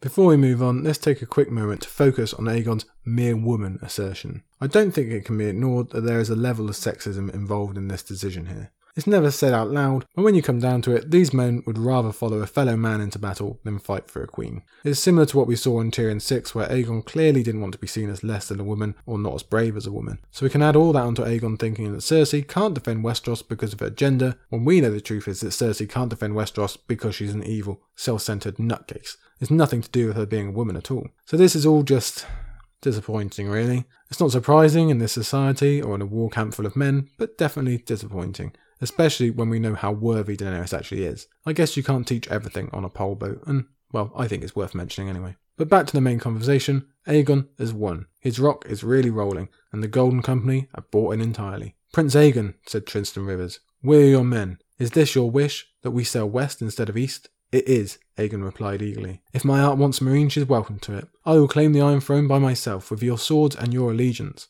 Move fast and strike hard, and we can win some easy victories before the Lannisters even know that we've landed. That will bring others to our cause. It's pretty damn telling that we've got to this point without Harry Strickland actually giving his consent. The prospect is just too thrilling, Aegon too enchanting, and now we see the specific traits of the Golden Company, as Peake says that he'd rather die in Westeros than anywhere else. Mark Mandrake wants lands and a great castle, and Franklin Flowers just wants to kill some Fossaways. So that's all the elements, isn't it? A desire to return home, a desire to take their revenge, and then we're all sellswords share, desire to get paid. Jon Con is just as caught up in the movement. He thinks of it as not being the cautious road, but he's had enough of that to last a lifetime, and that was before he was put on a timer. He's under Aegon's smile just like the rest. As we discussed right at the beginning of the chapter, Jon Con is going to take the quick route. Caution be damned because he needs to see this mission complete, and this is just as good an example as any. While also again hinting he's likely to commit a war crime because of that timer. Win or lose, he would see Griffin's Roost again before he died, and be buried in the tomb beside his fathers. That's our third and final example of George slipping in this note of death that will become so much more apparent as we go. We know his rule of 3 and it works here. So Aegon finally receives his kingly moment as the men of the Golden Company swear their swords to him, even Harry Strickland. What a moment it is for both this young man, who has always been told he's destined for such great things, and for Jon Connington, who has waited so long and sacrificed so much to see it. The time of waiting is done. They are finally out on their way, even doing it their own way for once. Jon Connington is going home. He's going to make everything right. With that done, Aegon gets taken on a tour so he can get to know his own men. Haldon is sent to collect them all and Rolly and bid goodbye to Yandri and Ysilla, and I hope they do really get their reward at some point in the future. Meanwhile, Jon Connington is left inside to ponder how Aegon's grand adventure is truly beginning, while his own is coming to an end. All he asked was time. He had waited so long. Surely the gods would grant him a few more years. Enough time to see the boy he'd called a son seated on the Iron Throne. To reclaim his lands, his name, his honour. To still the bells that rang so loudly in his dreams whenever he closed his eyes to sleep. We get tied back to the very beginning of the chapter and the core elements of this character. The reclamation of what was lost and taken, that's important, but nowhere near so important as the silencing of the bells that stamped his failure and his repayment to his beloved Rhaegar. Even on its own, I think that's an emotional journey that was really worth investing in, but George decides to go one further by pulling off what I consider one of the best end of chapter reveals in the entire series. Alone in the tent, as the gold and scarlet rays of the setting sun shone through the open flap, Jon Connington shrugged off his wolfskin cloak, slipped his mail shirt off over his head, settled on a camp stool, and peeled the glove from his right hand. The nail on his middle finger had turned as black as jet, he saw, and the grey had crept up almost to the first knuckle. The tip of his ring finger had begun to darken too, and when he touched it with the point of his dagger, he felt nothing. I'll say again, it's one of the best ever chapter ends or reveals. Plenty of contenders, sure, but there's not many that work so well in a single chapter setting in a vacuum that make you immediately look back at the entire chapter and go, oh, and see it a whole new way. See all these little clues that George has snuck in, but also snuck them in right in front of your face. And it completely changes the emotional investment of what's at risk here. We've plenty covered the bells and Rhaegar and the restoration and going home, but now I realise it's become even more important to him because that's literally all he has left. He has to succeed now because he will only last so much longer. He has to get it done because there's no more chances, and he's begging the fate or the gods to just allow him time to do these things, and in fairness he's pretty confident that he will. Death, he knew, but slow. I still have time. A year, 2 years, 5. Some stone men live for 10. Time enough to cross the sea, to see Griffin's Roost again, to end the usurper's line for good and all, and put Rhaegar's son upon the Iron Throne. Then Lord Jon Connington could die content. Those two quotes there, as well as being just beautiful writing, this wonderful sense of the man stepping away from the spotlight and taking off his work clothes, his armour, and just kind of stripping down to the bare essentials to reveal this core secret. I mean, wow. And again, it just adds this really solid layer onto this incredibly complex character. I have to say, I really do enjoy this character and his chapters. I find myself super invested in them. I enjoy the content of these chapters and their military basis, but I also think of all the late additions that George makes in the saga, his construction of Jon Connington is one of the very best to come in this late stage. I doubt I'm doing a good job explaining it, but I just find his story and arc really, really interesting. I think he probably gets lost in the shuffle of things to look forward to and wins, given that he's technically a background character, but to me, he's right up there, and not even so much for how his adventures play out on the political stage, but how it all winds up for him personally. Again, we're sure he's going to do something pretty bad in the name of these goals. He's almost certain to wind up being a bad guy, but he's still interesting to me, as is the whole last section of this chapter, the stirring up of the Golden Company, the evolution of young Griff to Aegon as a leader and a prince, how the wants and the needs of this group are played on, and how quickly they tumble and basically convince themselves that this is a great idea. Jon Con essentially did nothing in that meeting, yeah, it worked anyway. War is coming to Westeros, and a successful war at that. Tyrion's plan has worked, and now the entire game board that we know as A Song of Ice and Fire has just been majorly tilted. This chapter matters. Everything about the end of the saga is likely going to be affected by this meeting of men talking themselves into revenge, home, and doing things their way. I'll say it once more. It's damn important. And hold on to that feeling, because it's going to be a long, long time until we speak about Jon Connington and his chums again. When we do, we'll be discussing some of the immediate success they've had and the building of this adventure, but basically what we've just covered in the 25th chapter of the last book to be published is the first step in a story that is likely to wind up as big as any other in the end. Here we go folks, it is third act central of this saga. And to finish this one off, if you like chapter sequencing, well, I've got an astounding example for you here. At the end of this chapter and the end of The Lost Lord, we have this whole company of veteran warriors all buying into this story and getting caught up in the thrill of what is basically a new adventure for them. Well, where have we seen that kind of promise before? Where have we seen it end up? That's right, with Quentin back in The Merchant's Man so long ago, so maybe now is a good time to follow up on that and see how it's going. Because back then, we'd already seen those promises turn sour, and now in Quentin 2, The Windblown, George is definitely going to place the potential glory of war side by side with its horrors. So let's take a look into that now, shall we? Let's kick off Quentin 2, The Windblown. Hey, remember this guy? Yeah, nearly 20 chapters ago, we were introduced to this brand new character right at the beginning of the book, like we were with John Collington today. And we're then left to just forget about him and his tragic little mission headed eastward. Well, what better time to bring him back into the fold now that we've been speaking about sellsword companies and the goings-on in the war for Slavers Bay. That's where he's headed, so let's add him into the mix. Like I say, that's just a new focus of this part of the book. We've had plenty of build-up for that kind of area, that kind of plot thread in Dany's last 2 chapters, Tyrion's last, and again, obviously, that John Collington one we just covered.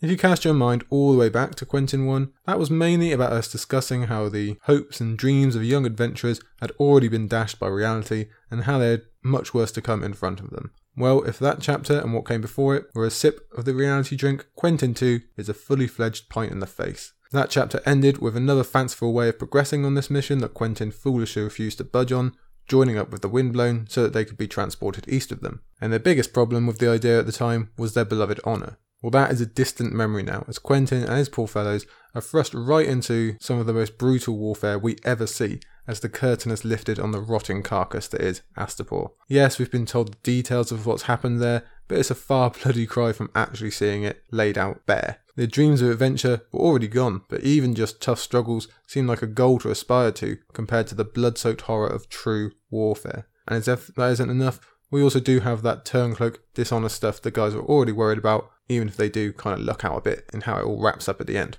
So what follows is a pretty good cross-section of what is happening in this part of the world. Violence and bloody death, followed by people desperately trying to work out how they can best benefit from the chaos and confusion of war, and being more than willing to go back on their word to achieve such. Given what we'll see in Meereen later on, it's a pretty good warning for what's to come. So let's dive into this chapter that again is politics, is war, just like all the others, but it has a real specific viewpoint that, I'll be honest, made me quite emotional. It means quite a lot to me. So, well, let's see what I mean there, shall we? So we've gone from one camp to the other, haven't we? We've gone from the Golden Company to the Windblown. Like I say, we ended last chapter looking toward the future, and most of this chapter will actually look back into the past to detail the savagery that Quentin and the others have gone through. Because here, at our starting point, we're already past that Astapor has been and gone, and we instead begin with something that we are definitely familiar with. Focus on Daenerys. Rumour is spreading through the camp like a hot wind, that's how they describe it. This woman that is the focal point of so many is obviously the hottest news possible, and they say that she is coming herself to Yunkai. She is entering the war. There will be fire and blood, and Quentin is going to be that much closer to his dream, the one person who can make all of his losses worth it. So readers have to take a moment to get their bearings here. Unless something rather drastic has happened off page since we last saw Daenerys just a single chapter ago, we know she is definitely not on the march to Yunkai, as much as that prospect might be intriguing to us. So we've got some immediate interest. What started this rumour, and what will be the reaction when the truth of the matter is discovered? We could spend some time talking about how rumours are a major part of life as a sellsword in a sellsword company, and in what close quarters these chaps all are and how they have to interact, but I think we're kind of aware how these structures tend to work. Quentin and the others might not be able to fully trust anyone around them, and definitely can't be trusted themselves, but they are in this together, and this quick paragraph does a good job of getting across the different levels of this group. That's something we'll be returning to a little bit later on. Yet one of the characteristics of this company is the prominence of nicknames over real names. That's what we get here at the beginning. And that's pretty helpful for people wishing to hide their identity, which you can figure is probably quite a lot of them, and definitely is for our POV and its friends. I suppose not every company can have their commonality be something as cool as collective desire for revenge and a return to home, so we'll go with nicknames. But it does go from top to bottom, from the lowliest frog to the tattered prince himself at the very top. And we get the man's backstory here at the beginning as told by Dick Straw, as well as the impressive physical description of his multicoloured and yet faded cloak. His hair and mail was silver grey, but his ragged cloak was made of twists of cloth of many colours, blue and grey and purple, red and gold and green, magenta and vermilion and cerulean, all faded by the sun. So that one is pretty cool to imagine, yeah, that gives a definite mental image, doesn't it? As for his actual backstory, Well, lasting for 30 years as the commander of your own sellsword company, with both enemies and ambitious underlings coming at you and apparently coming up short, tells you everything you need to know about how capable this prince is. We're not dealing with a Harry Strickland soak your toes type now, no indeed. Instead, we have this tale of a young man once destined to become the new Prince of Pentos, and deciding there was no way he was letting his life be spent like that. And recall that Illyrio filled in a lot of this information for us in Tyrion's first chapter, when he explained how selected Pentoshi princes are given lives of wonderful luxury until the day everything goes wrong. Then whether it be war, or the weather, or some act of the gods, the prince gets the blame and the punishment, as the Tattered Prince's predecessor did. So instead, he chose a life of freedom and seemed to be quite successful with it. He's the only survivor of his fellow founders, and the company is still going strong, so well done him. Clearly, he's a force to be reckoned with, as Quentyn will find out much later. He is definitely one of the more intriguing, unanswered mysteries we have from Dance in terms of both identity and future role. This is something we'll have to speak of later on with his final request of Quentyn and what the hell that all means. But we know at the very least he's going to be a big part of the battle for Meereen as he leads the Windbone over to Daenerys in the Winds preview chapters. But we've spoken before about Jaehaerys and Archibald being the link to the Tattered Prince still and keeping that thread going, even if we've really got no clue how that's going to work out here, how George's going to find space for all that. We are given the reasons why he would make such a demand right here at the beginning of this chapter. And really, it's more chapter sequencing, because it's the same vibe we got from the Golden Company, isn't it? Going back for revenge, going back for what you believe is due to you, and obviously going back for spoils as well. As for his eventual identity, and whether it's someone we should know or has appeared in history before, well, yeah, maybe. That's not a requirement for me. I don't think everybody has to be someone important, but I can see why others theorise. I'm just looking forward to seeing him continue to be pretty cool, because he's a cool character, isn't it? For now, he's at the complete other end of the scale to his fellow prince. That guy is at the top, giving commands. Quentyn and the others are the rookies, they're the lowlies, that arrow fodder, that's what he calls himself. Just one of 2,000 that no one would miss if they were to fall. And that's an adjustment for Quentyn to make. We've talked of the same for Tyrion, but this one's even quicker for Quentyn. He is the Prince of Dawn and is used to being above just about everyone he's ever met and being treated accordingly. Quentyn isn't a particularly arrogant fellow, lording it above everyone else as if he were a Joffrey or something, but he is still proud, and this is definitely one of those things he probably didn't imagine when his father first gave him the mission. Dressing up as a merchant was already kind of a big step down for him. Now he's just the company grunt. Even worse, he's the squire to Archibald in this scenario, which is another very tough for him to accept when he is, in fact, a knight. And while it could be easy to scoff at such worries considering the actual situation they're in, I do sympathise with Quentyn. As we've seen from Jaime to Brienne to multiple other characters, the act of being a knight and being knighted is entwined with many people's souls. It matters to them, it's part of their identity, a really big part. And having to not only hide that, but also to be knocked down to the level below to serve another is very difficult. It warps the sense of self, the sense of self-worth, and it's just a general knock on ego. Considering everything else has gone so wrong, it's more than just a bit annoying for Quentyn, who is still only a young man, so you can see why this kind of stuff would matter to him. But it is part of the plan, it does make sense, and his friends remind him that this is how they save his life. It's not a demotion, it just shifts the focus onto Greenguts, as Archibald is known here, and Dornish Gerald. Yet again, they will put their lives on the line to protect Quentyn and to further the mission. Jaehaerys explains here. Arch is the best fighter of the three of us, Drinkwater had pointed out, but only you can hope to wed the Dragon Queen. Wed her or fight her, Quentyn thought. Either way, I will face her soon. The company has been called to march north now, chasing these hot wind rumours, so Quentyn suddenly finds himself with a lot less preparation time than he had anticipated. And that's not good, because the image of Daenerys Targaryen is growing larger and larger every time the wind blows and a new rumour about her whistles through his ears. Most of them are similar to what we heard in Sir Horus, vile and crass hogwash about bathing in virgin blood or laying with horses. Then there is the twisting of truths, such as ordering Khal Drogo to kill Viserys before then killing her own husband, or the breaking of truces and the other such stuff. Like we discussed in those previous chapters, it's kind of pathetic how the best lies Dany's enemies can come up with is just rubbish about horses and baths of blood. I think, or I hope, Quentyn is smart enough to not listen to any of these details, but some do stick out to him. Such as the idea of her being mad because her father was, and Quentyn knows those tales, or maybe what they even say about flipping a coin to select Targaryen madness. So if the daughter is like the father, does that mean that he would be in legitimate trouble as her husband? I think we can all likely tell that Quentyn isn't truly worried about physical harm, it's just a manifestation of his overall nervousness about not only having to meet Daenerys, but marry her too. When they left, she was just some far-off legend, barely on the edges of reality. She's a whole world away, we'll deal with that later. And she was painted very much as a girl alone in the world, in need of him. Every step closer brings her actual legend more into focus, and Quentyn is realising that this is a woman larger than life itself. She has an entire continent swirling around her. She's done amazing things and been through unimaginable hardships, all while coming out on top. It's very, very similar to Tyrion's argument towards Aegon, actually. Quentyn is thinking to himself, who the hell am I to marry such a woman? Not only does he have like a tenth of the experience she does of the world in terms of war and politics and importance or even just self-reliance, let's also remember this is a guy with basically zero experience with women. He's kissed like one girl, that's it. Daenerys has already been married once, has met 100 men older and more exciting than him, and could pretty much have her pick up anyone in the world. And he's supposed to just go up to her and talk and propose? How in the world do you talk to someone like that when you are someone like Quentyn? Again, let's sympathise a little bit. This would be dreadful enough just to meet a girl so beautiful as Daenerys and have to speak to her. But when you add in the rest of the context and the fact his mission isn't to talk to her but to wed her, you begin to see why he paints his trepidation as worrying for his safety, because that's a bit more acceptable to him, that's a bit kinder to worry about. He's intimidated, straight up, and in all fairness, he should be. Wouldn't you be?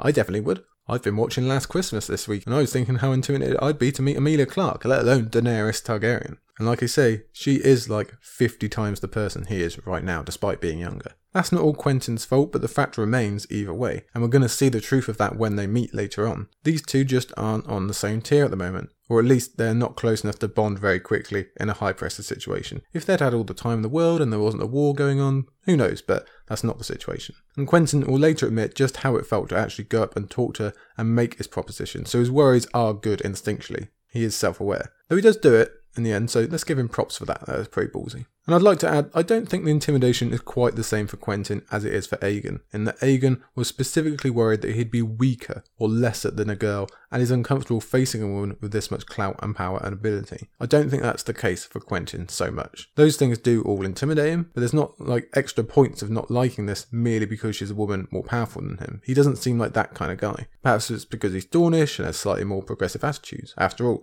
he would have spent the majority of his life knowing he'd forever be number 2 to Arianne's number 1. And let's remember, all this would be intimidating in the first place, but he's also woefully placed extra intensity upon himself by declaring that this is the only way he can make up for the deaths of his friends, if he's successful in getting her to marry him. So that's just really piling on extra weight there. Quite silly from Quentyn, actually. To avoid thinking of those worrisome future prospects, Quentyn turns back to his recent past in Astapor, a place so vile it is sure to distract from any other worry, and now we learn why. The Red City was the closest thing to hell he ever hoped to know. The Yunkai had sealed the broken gates to keep the dead and dying inside the city, but the sights he had seen riding down those red brick streets would haunt Quentyn Martell forever. Those lines alone are enough to feel haunting, but George gives these descriptions of what Quentyn found as they charged through the city that I'm not going to read you here. But there's rivers literally filled with corpses, starving children fighting in the street, an impaled priestess, and fires everywhere. It makes the whole place seem like the rotten fruit that it really was. We really do get a vivid picture painted for us here, and what it represents is basically the last days of society. The entire structure of humanity has been eaten away until there are no more rules. People died in befouled streets, children starved, and the whole place burned to the ground as if it had been sacked, although most of the damage has actually been done by its own citizens, by its own people. It's an awful image, and obviously is a very heavy weight for poor Quentyn, or for anyone, to bear, to witness. We remember what an awful place Astapor was when we visited so long ago with Daenerys, and we can easily think to ourselves that this city earned its fate because of what it did to countless Unsullied and other slaves over the many centuries. And you know what? That's fair, isn't it? This is a place of great evil. No wonder it basically transformed into a hell on earth. But then George gives us specific examples of children and priestesses suffering, and it becomes another Theon rule example. We wanted bad stuff for Astapor, but this, when everyone suffers despite the fact not everyone is guilty, even if the majority are. Either way, it really does stick out with you as something just completely chilling and horrible. This is an awful description George gives us here. It really does bite right through. I wonder if it is also supposed to be a symbol of what can happen when you let dragons out, as this was the first real place to feel their frame, even in the very slight way that they did.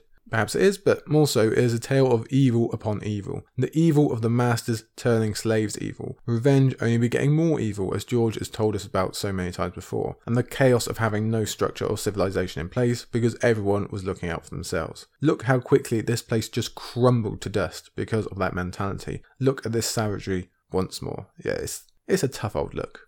Anyway, everyone wants to leave that mess behind, so let's leave it in Quentyn's memory for now. It's back to the present, back to the business of marching north, as Quentyn informs Archibald of here, playing his role as the squire. In amongst this, we also get the note that the three of them had to abandon their gold and armour, and their names, back in Volantis in order for this plan to work. That's a small sacrifice given what their friends lost, and what Quentyn will lose, but it's still another loss, and something else they've given up in this grand mission of theirs. And no doubt they had some pretty cool armour amongst them, but that's gone. They're just part of the Faceless now. So off the windblown march after the declaration of the Tattered Prince, and the three of them cheer along so that they can't be accused of not playing their parts. But here is where the tension rises, and we get this real sense of kind of like spy noir being behind enemy lines type vibe, type drama, as Quentyn tells Jaehaerys that they need to do it soon. That kind of sentence is capable of generating great tension on its own, even if we do already know in an overall sense what it is. But when you are surrounded by thousands of soldiers who would kill you if they knew, when you have to whisper in a foreign tongue and hope no one near you can understand, and when you have to wear these false smiles even while you sweat, it definitely makes the chapter more interesting for us. But we have to wait for a better time to discuss all that, so instead we get introduced to an aspect of this growing war that becomes more and more prominent as we go, the Yunkish warlords. Yeah. This one is quite fun to have a look at. It's just quite a fun part of Dance with Dragons, to be honest. Quentyn and the others ride alongside the Windblown, who ride alongside other sellsword companies, but the Yunkish are also here, stumbling and slow as they might be, which sets a pretty good precedent for their skills through the remainder of this book. Currently, the Grand Command belongs to Yurkhaz Zo-Yunzak, an old, obese man who seems to be the mould for the majority of these commanders. All of them have grown complacent and gluttonous thanks to their reliance on slavery. Like Astapor, in some ways, they represent the worst of humanity in society, especially as people using all and giving none. And rereaders know that this old man will eventually perish in Daznak's pit. He'll be crushed, and the vacuum of power that he leaves will bring out some of the worst greediness and the stupidity in the Yunkish wise masters, who are already widely regarded as fools who can't achieve anything, especially in war. We'll find that opinion in this chapter, we'll see it going forward, and it's very hard to argue with. For my money, if you ever want to see a direct reflection of some of the Covenant governments we have, mine especially, look no further than the bungling wise masters of Yunkai. Before his eventual death, Yurkhaz will come across Tyrion the slave, as well as the man who next gets some focus here in the chapter, the Yellow Whale, an even larger man who appears to be disgusting in nearly every way possible, but is very, very rich, so people tend to put up with him. Quentyn doesn't spend too much time focusing on this man, but obviously we're getting a lot of setup for future storylines in the Yellow Whale and his crude history, and we're really getting the establishment of a new area in the book. As we said at the beginning of the episode, Jon Connington signals that, but it's true for Meereen as well. The war is moving forward. Yunkai is about to be really, really involved with Meereen and the conflict between them, and with several of our own key characters as well. And they won't ever really go away, even to winds, as battle nears and nears, so get used to them, they are here to stay. That's about it for ones we know from later in the stories, but Quentyn still gives us details on captains like the Girl General or the Little Pigeon. These ones won't really have an impact on Dance, although the Girl General, known as Malaza, does come close to buying Tyrion and Penny at the auction. In Winds, however, when the second siege is commencing and the Battle of Fire is coming nearer, that will change. In the preview chapters, we know that Malaza at least has a role to play, and there's every chance that the Little Pigeon will do something at some point as well. Him with his hilarious herons that look a lot more like flamingos to me. The description actually makes me think of Disney's Aladdin, the 92 version, when Iago the parrot, he dresses up as a flamingo to spy on Aladdin in the Paris. That's the mental image I get when imagining these herons of the little pigeons. But anyway, in that Winds preview chapter, Malaza is involved in the absolutely insane idea, and I cannot emphasize enough how insane, just senseless this idea is, that each of the Yunkish warlords should get a turn in being in charge for a day now that Yurkhaz is dead. And I don't think I need to explain to you why this might be the stupidest idea we ever see in any of the books. It is clearly chaotic. It makes no logical sense whatsoever. We'll see the logistics of why it fails in that Winds preview chapter, and it's just, how could you not see that coming from a million miles away, that this is just going to fuck everything up. The chaos, it grows, is clear as day, as that Wind chapter tells us in terms of who's giving orders and who's supposed to do what, and the absolute proof that yes, these wise lords don't have a clue what they are doing. I bet they couldn't handle a pandemic properly either. Yeah, good comparisons. So if you haven't read those Winds preview chapters, I'd do it just for that, just for the description of that new policy from the Yunkish warlords, because it's pretty funny. Talk of stupidity does not end there, however, as we now learn of the Clanker Lords, whom, having been defeated by Daenerys Unsullied previously, have figured the way to combat soldiers running away from Unsullied is to chain them all together from wrist to ankle. So we've got some real contenders for that worst idea ever award, haven't we? That trophy. Clearly, this is going to end absolutely horribly at some point. I personally like to think that they might be faced with a dragon at some point and will just try to run in all different directions, thereby exposing themselves to a terrible slaughter. Or Dothraki Charge would achieve the same thing. And while we can kind of smirk at that no doubt happening and how stupid the Yunkish are in general, let's spare a thought for these poor slaves, the ones who are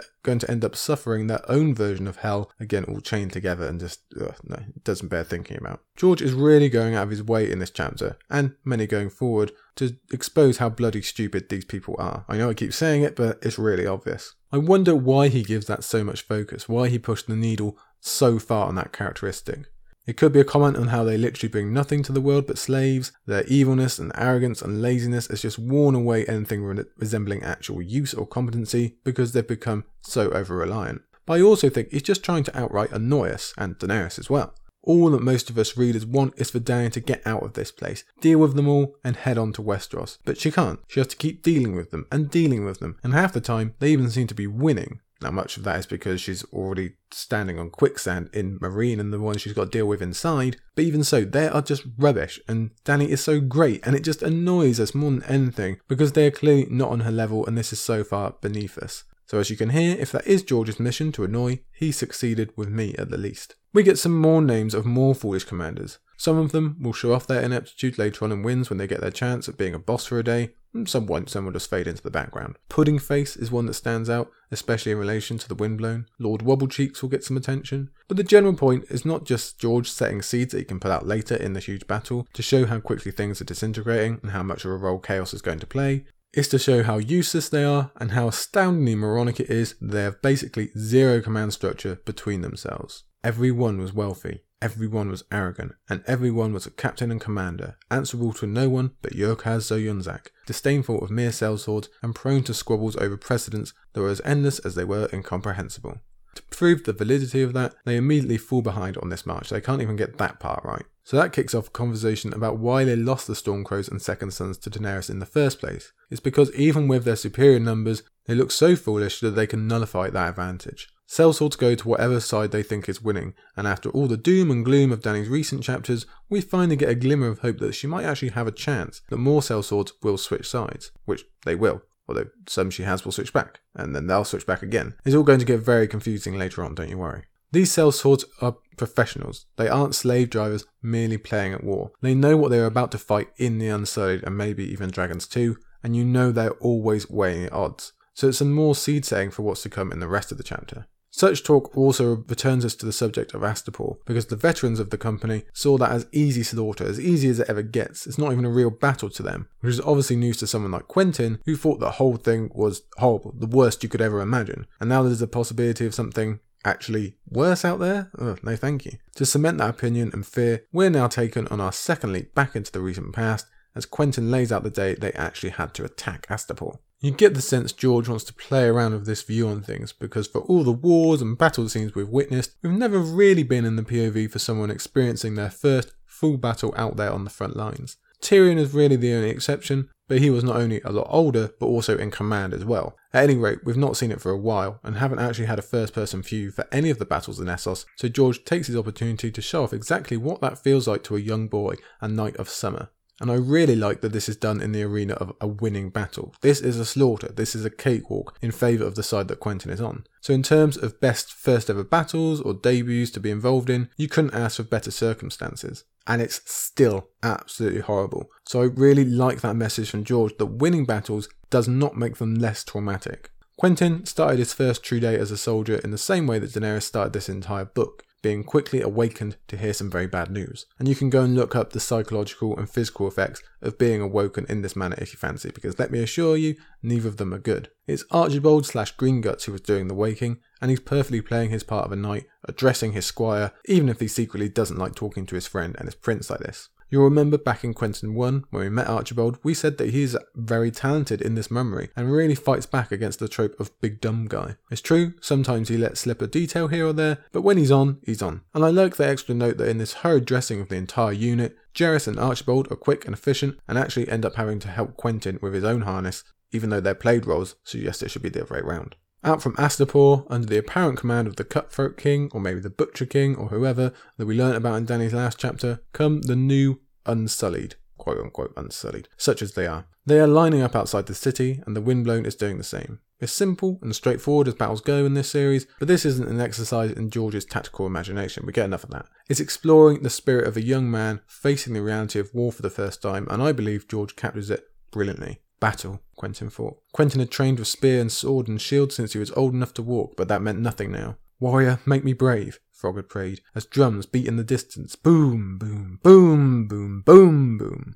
I know I sound like Baldric there at the end, but that really is beautiful writing to me. I find this very emotional. If you've listened to me for any sort of time, you'll know how important Remembrance Day and the honouring of war and battle and soldiers is to me, and I think one of the most important things we can do as modern people is force ourselves to imagine what it was actually like for those youngsters waking up in misty dawns and finding a sight very similar to what Quentyn sees waiting for them. The fear, the clenching as Quentyn describes, the narrowing of the entire world to the enemy in front of you, this feeling of being stuck in a river with the current just too strong as the world moves along without asking if you want to come or not. Knowing what you'll have to do to survive the day is very, very emotional. I thank George for taking the time to give this to us in this way. I know it's not a very good job of me explaining what I'm getting across there, but hopefully you can kind of feel what I'm going for. As they're mounting up, Archibald notes the enemy leader, this Butcher King. He's sitting stiff in his copper scale armour, and that's a good note to remember for in a minute. And then it's beginning, as Jaehaerys reminds Quentyn that they are there to protect him when it comes down to it,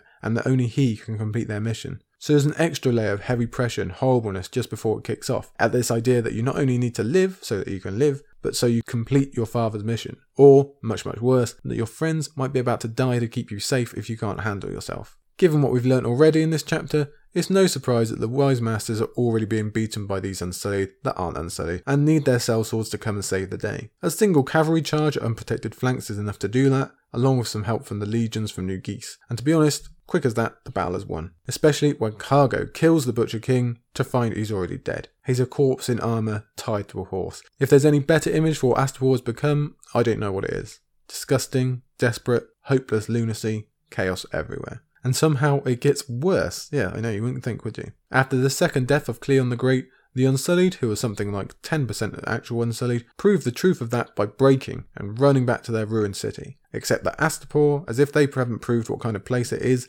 has shut the gates and left them outside to die. As Quentyn calls it, the rest is butchery and slaughter. Let's just imagine for a brief second how terrifying that must have been for these poor souls that have been dragged into this fight as slaves, having these horses thunder down on you with no chance of escape. And Quentyn has to take part in this. He has to keep the ruse up. And though if we were forced to choose between being the ones on a horse doing the slaughtering or being on the ground running and being slaughtered, we're all 100% choosing option A. That doesn't reduce how horrible an experience this is for Quentyn. It's great that it's easy, again, quote unquote, that him and his friends are relatively safe, but he's aware of the lack of honour involved in what they're doing. He's aware of just how horrible it is, and that they are riding down what amounts to scared little boys. Here's the quote. Green boys screaming for their mothers, he had thought, but he killed them all the same. And again, I want to give special focus to George taking time to highlight these emotions to us, but also for showing it from both sides of the battlefield. If you are anything like me, then this line settles deep somewhere in your gut and it doesn't let go. Frightened young men, teenagers perhaps, dragged out onto a battlefield and left screaming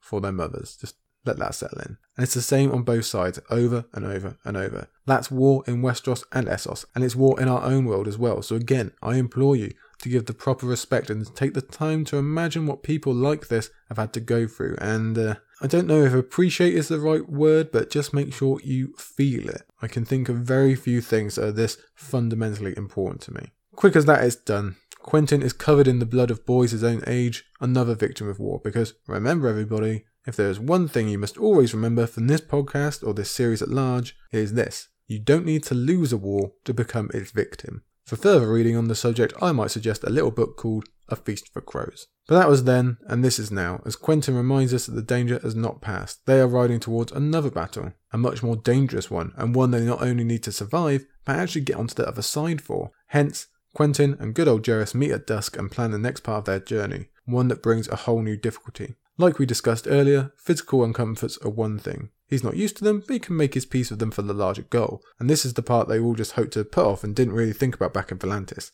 This mark against Quentyn's personal honour as a man, a knight, and a Prince of Dawn. As he says, What must come next was plain betrayal. You are choosing to become a Theon. No, there are no emotional bonds like that situation, but your word is your word, and it means quite a lot in this society if you're about to break it. And anyway, we shouldn't discount emotion entirely. Obviously, it's not a Robb Theon level thing, but you are leaving men behind to go and fight for you, maybe die in your place. It's easy, prior to signing up, to imagine leaving a faceless corporation that means nothing to you. But now you've met the men, you've slept next to them, you've ate with them, fought with them. Well, Quentyn says it better than me. The Windblown were not the sort of companions Quentyn would have chosen, but he had crossed the sea with them, shared their meat and mead, fought beside them, traded tales with those few whose talk he understood. These are real people you are now abandoning. They're not faces at all. They are humans just the same as you. And by being in an armed force with them, you've already formed this unspeakable bond that is very, very hard to describe. If you've had teammates of any sort in your life, as I have, you'll know what I'm talking about, and that's obviously no comparison to actual warfare. I'm currently reading The Last Kingdom by Bernard Cornwell, and obviously a large part of that is about war and being on the front line, etc. And I recently saw a quote that would fit well here. It's this: "Fighting next to a man in a shield wall forms a bond as tight as love." So you can see what I mean about this indescribable bond that has already manifested, and now you are actively choosing to leave them in the lurch and facing a much more dangerous battle without you. That is very difficult to allow yourself to do, and apparently Archibald is going to find it the hardest out of the three of them, which I think is a pretty nice compliment about him actually. But the ultimate goal remains in Daenerys, and she cannot be ignored. If she truly is coming, they need to act now, because Quentyn cannot allow himself to take up arms against her under any circumstances. That is both a death knell to his chances of completing his mission and to his own honour code. He wants to go now, Jaehaerys wants to wait, and there are arguments for both, but the danger remains clear and constant whenever they go.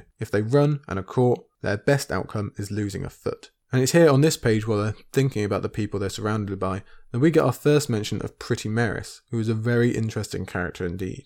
Now perhaps we should save a true look at her for later chapters when she becomes more of an active character rather than just someone included in a list, but I think we as a fandom find her intriguing anyway. She's dangerous, she's fairly unique in this world of sellswords. She obviously has one hell of a backstory, and Quentyn is always very wary of her. She always represents tension and danger. I personally think one of my favourite things about her is later on, when they attempt the dragon thing, she runs because even someone as badass as her isn't that much of an idiot to try and steal a dragon. But this is also a character perhaps bolstered by fan theory as much as anyone else. In this case, it's Joe Magician's famous posting on Reddit about Pretty Meris being the version of Brienne that we would have got if the 5-year gap had gone through. And it's been a while since we spoke of the 5-year gap, but it just fits damn perfectly. If you haven't read that, I implore you to. After the horrors of Feast and the ending there, you can absolutely see how pure, wonderful Brienne could have been hardened into this terrifying shell, this warrior who's abandoned the lies and dreams of knighthood to sell her sword instead. There's the pretty versus beauty connection, and it just all fits. So if you're unaware, you should definitely read that. And again, I'll post the link. So 2 Joe Magician links for you in one episode, lucky you. But like I say, more on Pretty Meris as we go later in the book here. For now, Quentyn agrees to wait until after Yunkai as Jaehaerys suggests, but it turns out fate is playing a large role in this game also, as, just 2 days later, the 3 of them are summoned by the Tattered Prince himself. Clearly that raises their hackles, and their confusion as well, when they attend their commander to find that the other Westerosi have also been summoned. At first, it seems they're merely being selected for the annoying job of riding out into the Yunkish Hill and driving refugees from Aztor back to their damn city because the Wise Masters don't want them coming to Yunkai and making the place messy, or by happenstance, bringing the bloody flux with them. That might make sense for these 3, given that they're rookies and this would be a rather annoying quest if you were in a video game, but there's also some tension in that they might come up against the company of the Cat who don't go on with the Windblown, so again, makes sense to send the rookies, doesn't it? And it's also here we get our first Bloodbeard mention, another person who'll be of importance later on, and will actually show up a bit more in Dance than the other people we've mentioned in this chapter. He's an interesting study in being another type that war breeds. Or is it that they breed wars? Either way, he's pretty focused on bloodshed and further violence. He's pretty much the exact opposite of the type of person you want in this situation. And we'll see later when he pops back up how far he goes to mess up any attempts to save lives and just make the world better. Back to right now, well, it's not just rookies who are here, Quentyn notes. People much higher than them are also being given the same mission. The only thing that ties them together is the 7 kingdoms, and it's Dick Straw who is the one to pose this as a question, and the Tattered Prince answers with the truth of this fake mission. Go around Yunkai, then head for Meereen, and then turn your cloaks over to Daenerys Targaryen. Quentyn Martell almost laughed aloud. The gods are mad. We know adventure stinks. It's full of bad luck and woe and defeat, but every now and then the pendulum's got to swing the other way, and it just so happens that this time it does at the best possible moment imaginable. Quentyn would never have been able to dream of this opportunity falling to his lap. The thing that felt so bad is now being commanded. He's not betraying, he's following orders to a point, staying true to both Daenerys and the Tattered Prince both. Again, up to a point. Even better, they won't be chased as deserters, and they'll basically be riding with an armed escort, so you can't really ask for better circumstances. And also, if we're talking about the names that get dropped, I really like this Lewis Lannister guy, the golden-haired company archer. Is he a Lannister, do you reckon? The name certainly fits, the hair certainly fits. I've never really heard of any Lannisters being good at archery, but you never know. Don't know if he's going to become important later on, but very interesting. Anyway, as a sidestep. The Tattered Prince gives his rationale for putting this group together. Pretty Meris is here because perhaps she can bond with Daenerys woman to woman.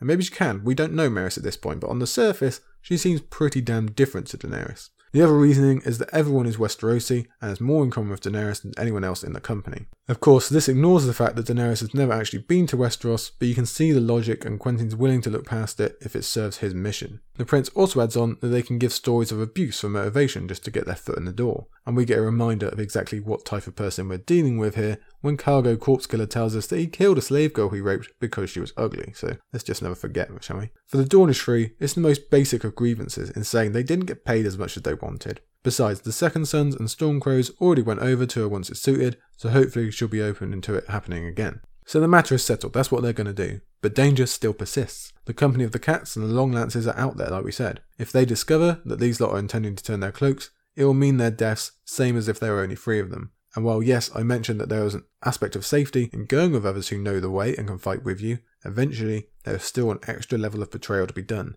And now instead of slipping away from thousands, these 3 have to slip away from 20. 20 who speak their own tongue and will be focusing on them a lot more. So danger is still the name of the day. Leave it to the big man to end on a higher note. So, this is Sweet Frog, a dragon hunt. This happened in the luckiest, most unimaginable way, but Quentin and his friends are on their way to the Queen again. It's a short chapter, but again, it's one I'm really appreciative of in terms of that look at the reality of war on both sides. And it's also just super, super important for setting up all the moving pieces in this next act of the war. We get, 20 odd names for the first time here, all with roles large and small to play in the future of Meereen and everyone involved. This really opens that window much wider than JonCon did, so it's a really enjoyable, useful chapter overall. As with JonCon, we actually have to savour Quentin while we can. If you thought 20 chapters was a lot between his first and second, we now have to wait a staggering 35 chapters until his third. Meereen and the surrounding area will be a very, very different place by then. For example, Daenerys will already be gone. She'll be off on Drogon. The war will have ended and then restarted again. So it's very difficult to imagine at this point in the book. Of course, the caveat is that unlike JonCon, Quentin and friends will be borrowing from other people's chapters instead. First Daenerys and then Barristan. He actually has a few appearances and major parts of his arc happen in other people's views. So that's a bit of a change for us in the last 2 books at least, because that kind of thing used to happen all the time in King's Landing, but not so much recently. So it's not a complete departure, but it'll be a long, long time until we're back with Quentin's mind again. And ironically, when we see him again, he'll be back with the Tattered Prince once more, making decisions on what to do in a post-Daenerys world. I think you know to what I refer. So there you go, that's our second, that's our middle chapter, that is Quentin 2. That means we still have 1 remaining and it happens to be our longest one of the day, so we should probably get to it. It's also one we've been waiting for a long, long time and I'm glad to finally be there. Let's get on with our last of the day, The Wayward Bride / Asher 1. And I'll say right from the top, this is a superb chapter. I won't wait to tell you, that's just the truth. It's one of the best. I love Asher. I'm very, very glad that she's back in our lives. And I'm not sure how I didn't pick up on this in the intro, probably should have. It would have fit a bit better there. But Asher is also our first POV, our first returning POV from Feast. So she's not only opening those floodgates in terms of structuring that we mentioned earlier on, but it's also the first time these 2 novels are actually merging and we have a real connection between the 2 stories. So get ready for a lot of me saying, as we discussed in Feast, during this chapter, which is only Asher's second of the entire series. Criminal, I know, George, what are you thinking? So I'm not going to spend too long introing because it's already a long podcast and we've got a lot to get through, and most of it is just best to discover anyway. This is the outlier in the arc, as in the other 2 she's a prisoner. Now we actually get to see her free for once, so let's appreciate it while we can. We get beautiful scenery, we get the soul of the Ironborn versus the North and how that still feels. We get a real appreciation, I think, just for the feeling of the North through a stranger's eyes, through an outsider's eyes. Really kind of give that a personality and see that waging war against Asher. And speaking of waging war, we have a truly brutal battle to offset Quentyn's easier one that we've just discussed. We'll have a major moment in the Northern War that really flings us forward in plot progression at the end of this chapter. But like I say, most of all, we have Asher, finally. Just one chapter of her was not nearly enough in Feast, awesome as that chapter might have been, also one of my favourites. We've wanted more for ages, now we've got it, and we love it. And it's a long chapter, like we discussed earlier, but to be honest with you, it doesn't feel long to me when I read through it, when I did the notes for it. Hopefully it won't seem too long to you as I speak through it now. It's beautiful, it's brilliant, it's a different Asher, it's a low down Asher who needs some spark, some life. We're going to see how she finds that and then kind of how she loses it as well. Then again, Asher at her lowest, still better than most characters anyway. Let's get to it anyway. The Wayward Bride begins with Asher feeling pretty damn wayward. Here's the quote for you. Asher Greyjoy was seated in Galbert Glover's long hall, drinking Galbert Glover's wine, when Galbert Glover's maester brought a letter to her. She's a fish, or kraken rather, out of water. This doesn't feel quite right anymore, it doesn't feel like home. It feels like she should be doing something else. There's a couple of different angles to that. One is that this is an Asher in retreat. She was defeated back at the Kingsmoot, as we'll remember from Feast, and had to run back here because there was no other option. This isn't what she chose, this isn't option number one. It wasn't her goal to just rule Deepwood Motte, even if it did figure into that cool northern plan that Victarion should definitely listen to a bit more. Much as she might respect the place, it's not her dream. The Ironborn, or Euron, or both really, excluded her. She's essentially been exiled, and while she's off nursing wounded pride over the loss of her people, those same people are in the middle of the biggest uproar to their culture in centuries, and she's not part of it at all. She's just been left out here on the fringe with no real goal or planned future, and it all contributes to this feeling of loneliness. The other angle is purely the fact that she's in the north, and the time of the Ironborn in such a place is coming to an end. The writing's on the wall. We already saw the remnants of that war at Moat Cailin, and it wasn't pretty at all. Asher would never allow anything like that to happen to her men, of course, but still, the tide is quite clear. Balon's war utterly failed, despite her own successes, not her fault. The last remnants that have been hanging on as pointlessly as they did at the very beginning, when they first started, are being swept away. Theon was defeated at Winterfell an age ago. Now news has come of Moat Cailin falling, and her uncle's last force going with it, basically. She is alone, in a foreign land that never wanted her, with enemies on the way, and there's no allies, on land or overseas, so wayward she is indeed. But let's give some focus to this message that she receives from the Maester that is not hers, because it is no normal letter. Instead, it is the precursor to a much more famous letter that has dominated the collective fandom's mind for years and is still a hot topic whenever anyone brings it up. This version might not be so everlasting in the lore, but it still means a bunch to Asher. I write this letter in the blood of Ironman, was the first, and then the last. I send you each a piece of Prince, linger in my lands, and share his fate.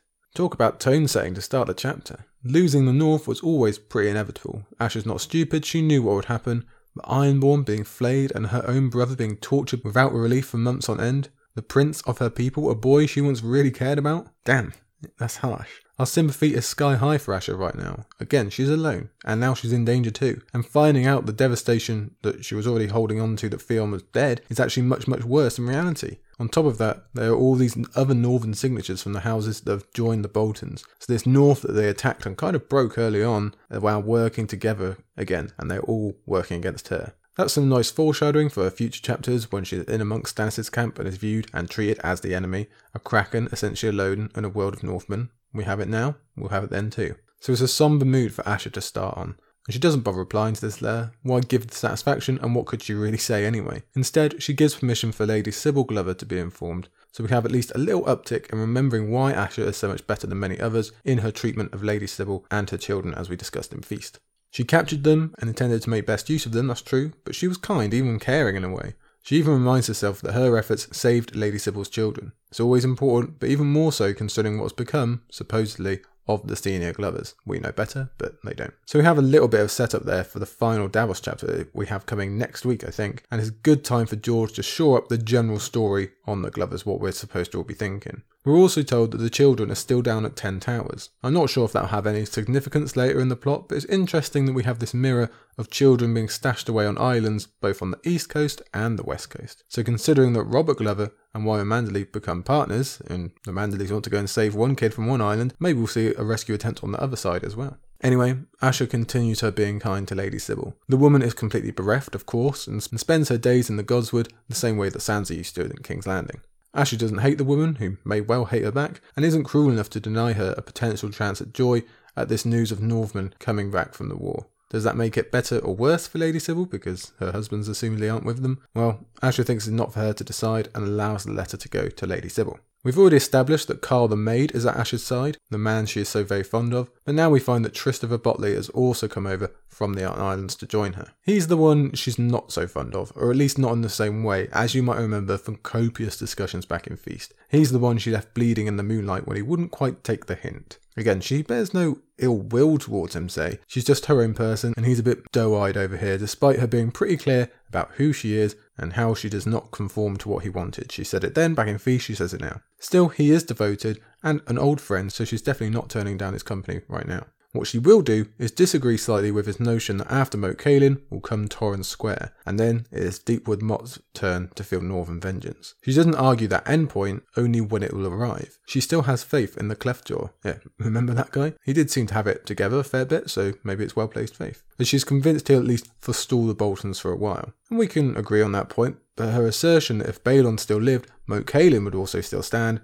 is a bit more questionable to me. I have zero faith personally that Balon would have got anything done. You'd like to think he might have had the sense to withdraw, but I bloody doubt it. So what is Asher asserting here? They would have just kept sending more troops to bolster Moat Cailin, told Victarion to keep holding it? Well, that might be true, I can believe that. And at least they'd be better off than when Theon found them, but for my money, the Crannogmen still would have reduced them to what they were, and a combined assault by both Roose and Ramsay would have still opened the door, even if they'd lost a few more men doing so. But this isn't even really about her father, it's about her uncle. No, not that one, not Victarion, the other one. The one who stole her chance to rule and has led the majority of her people on some wild dragon chase down south, while completely abandoning those who are supposedly still fighting a war for you. She's bitter about that. She's bitter about how he came into the Kingsmead at the last minute and let his shiny baubles distract from her actual plan to improve the Iron Islands for like the first time ever. And she's bitter that her people have been duped and are actually following him down south. We'll see this resentment through the chapter, but for now, her assembled men that ran from the Isles with her discussed their options, mostly settling on marching to join the Cleftjaw in battle at Torrens Square. They are only wolves. The wolves are all slain. Asher picked at the pink wax with a thumbnail. These are the skinners who slew them. So I'm just including that quote as evidence that Asher gets it. She knows the score. Unfortunately, she also gets what the men around her are actually saying beneath their words. They have given up. They've already lost in their mind, and they're just seeking some glorious end. That's kind of northern in its sentiment, but it's also a replica of Theon's own argument and his men's own argument back in his Battle of Winterfell days. Worst, she's not even sure they are wrong. The Northmen are coming and they cannot win. In fact, the only reason to maybe not allow her men to do this is simple logistics. March to the Cleftjaw and you might never reach him. Instead, you could be picked off from behind one by one from the shadows by men who know this land better than you ever will. She loves her men, as she says here. She could never allow such an end for them, despite the end of the chapter, so her 200 with their 4 ships will have to find another way. What she could do with in this period of bad news is a bit of distraction, and Carl the maid arrives on the scene to deliver it, and then some.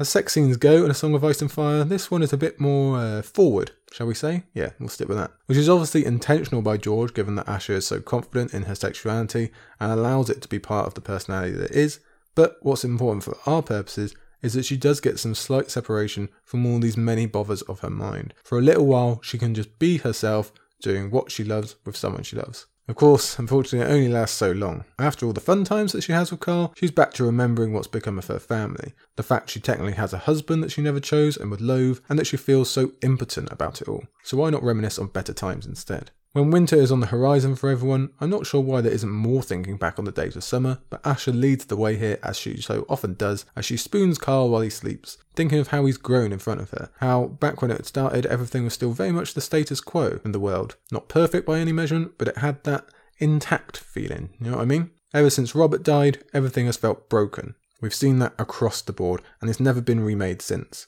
Let's just imagine a Westeros where you can sail from the Iron Islands to Lannisport and then maybe pop into Old Town down south just because you fancy some peaches. Do that now and you'd face death a dozen times and see enough devastation for a lifetime. But we're not thinking of now, we're remembering happy times where that did happen, which makes them as worthy as any. So Asha lives for a few moments in the birth of this relationship that she enjoys more than the others, and gets to show off just how miles and miles ahead of the rest of the world this pair are in terms of healthy relationship roles. A woman spooning a man? A woman desiring a man with hardly any beard hair? A woman being the initiator sexually? It's unheard of in many ways, unfortunately. It's basically scandalous on the islands, but Asha is comfortable in herself and with him and in who they are together. It's this wonderful moment of vulnerability that George decides to share with us. And it's not an out-and-out requirement. We could have easily had this chapter without it and not noticed.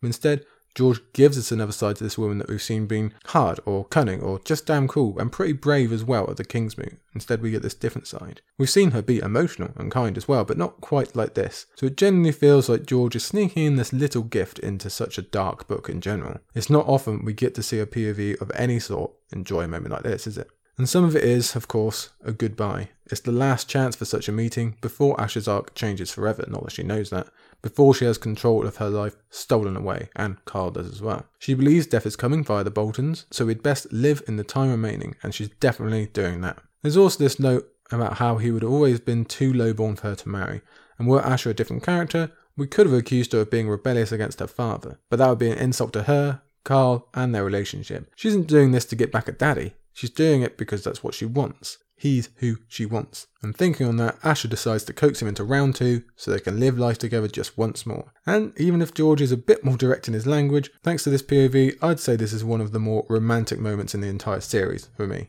Top 5 at least, to be honest. And that's all wonderful. But when Carl makes a chance comment of her being his sweet queen, she's reflecting on that loss again and she's back to being wayward. We can see it in her restlessness, or the fact she constantly refers to it as Galbert Glover's bedchamber, never her bedchamber, not even the bedchamber. That's how this chapter opened, with Galbert Glover's maester, Galbert Glover's castle, etc, etc.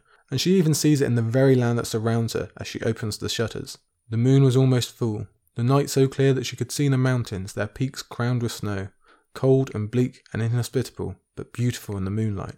Their summits glimmered pale and jagged as a row of sharpened teeth. The foothills and the smaller peaks were lost in shadow. And I've got to say, this sounds like an absolutely beautiful landscape that surrounds Deepwood Motte, but perhaps that's just the Skyrim player in me. And Asha can appreciate that beauty, she can see it, but it's not hers. Her soul doesn't live in trees. She's a seagirl. And that sea that she loves so much seems on the edge of her very reach, close enough to know it's there, but not close enough to really be able to feel it, and that stings. It just feels wrong, in the same way the Starks end up missing snow and proper winds, etc. The air's wrong, the ground is wrong, she feels wrong. While looking north, Asha happens to think on Stannis Baratheon, and briefly wonders if some alliance can be worked out there, but she's smart enough to know that that is never going to happen.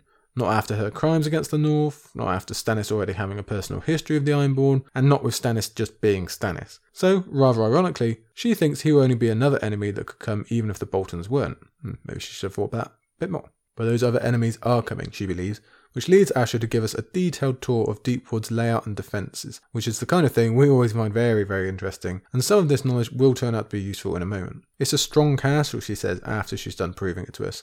And you can tell there's a little hint of inner pride at the fact that she had taken such a strong castle for herself. She might lose it again now, sure, but that doesn't invalidate winning it in the first place. She also thinks that when it comes to it, she will have her death be the same as her life, of her own choosing. She continues the mental inventory taking by thinking on how she only has 4 ships from her original 30, and again shows off how balanced she is, how emotionally intelligent, when she refuses to condemn those who walked away from her, knowing that they were technically just obeying orders, just obeying their king, while she decided to run. So we get a little bit of information from Feast and a mini flashback to fill in the gaps that weren't supplied back then. It's hard to recall now, it being so long ago, but we had no idea what happened to Asha at the time. Did Euron get his hands on her? Was she chained up somewhere? It was incredibly worrying given the multiple looks we get at Euron straight off, imagining what he might have done if he had caught her. She might have even been shipped to a terrible husband, but luckily not.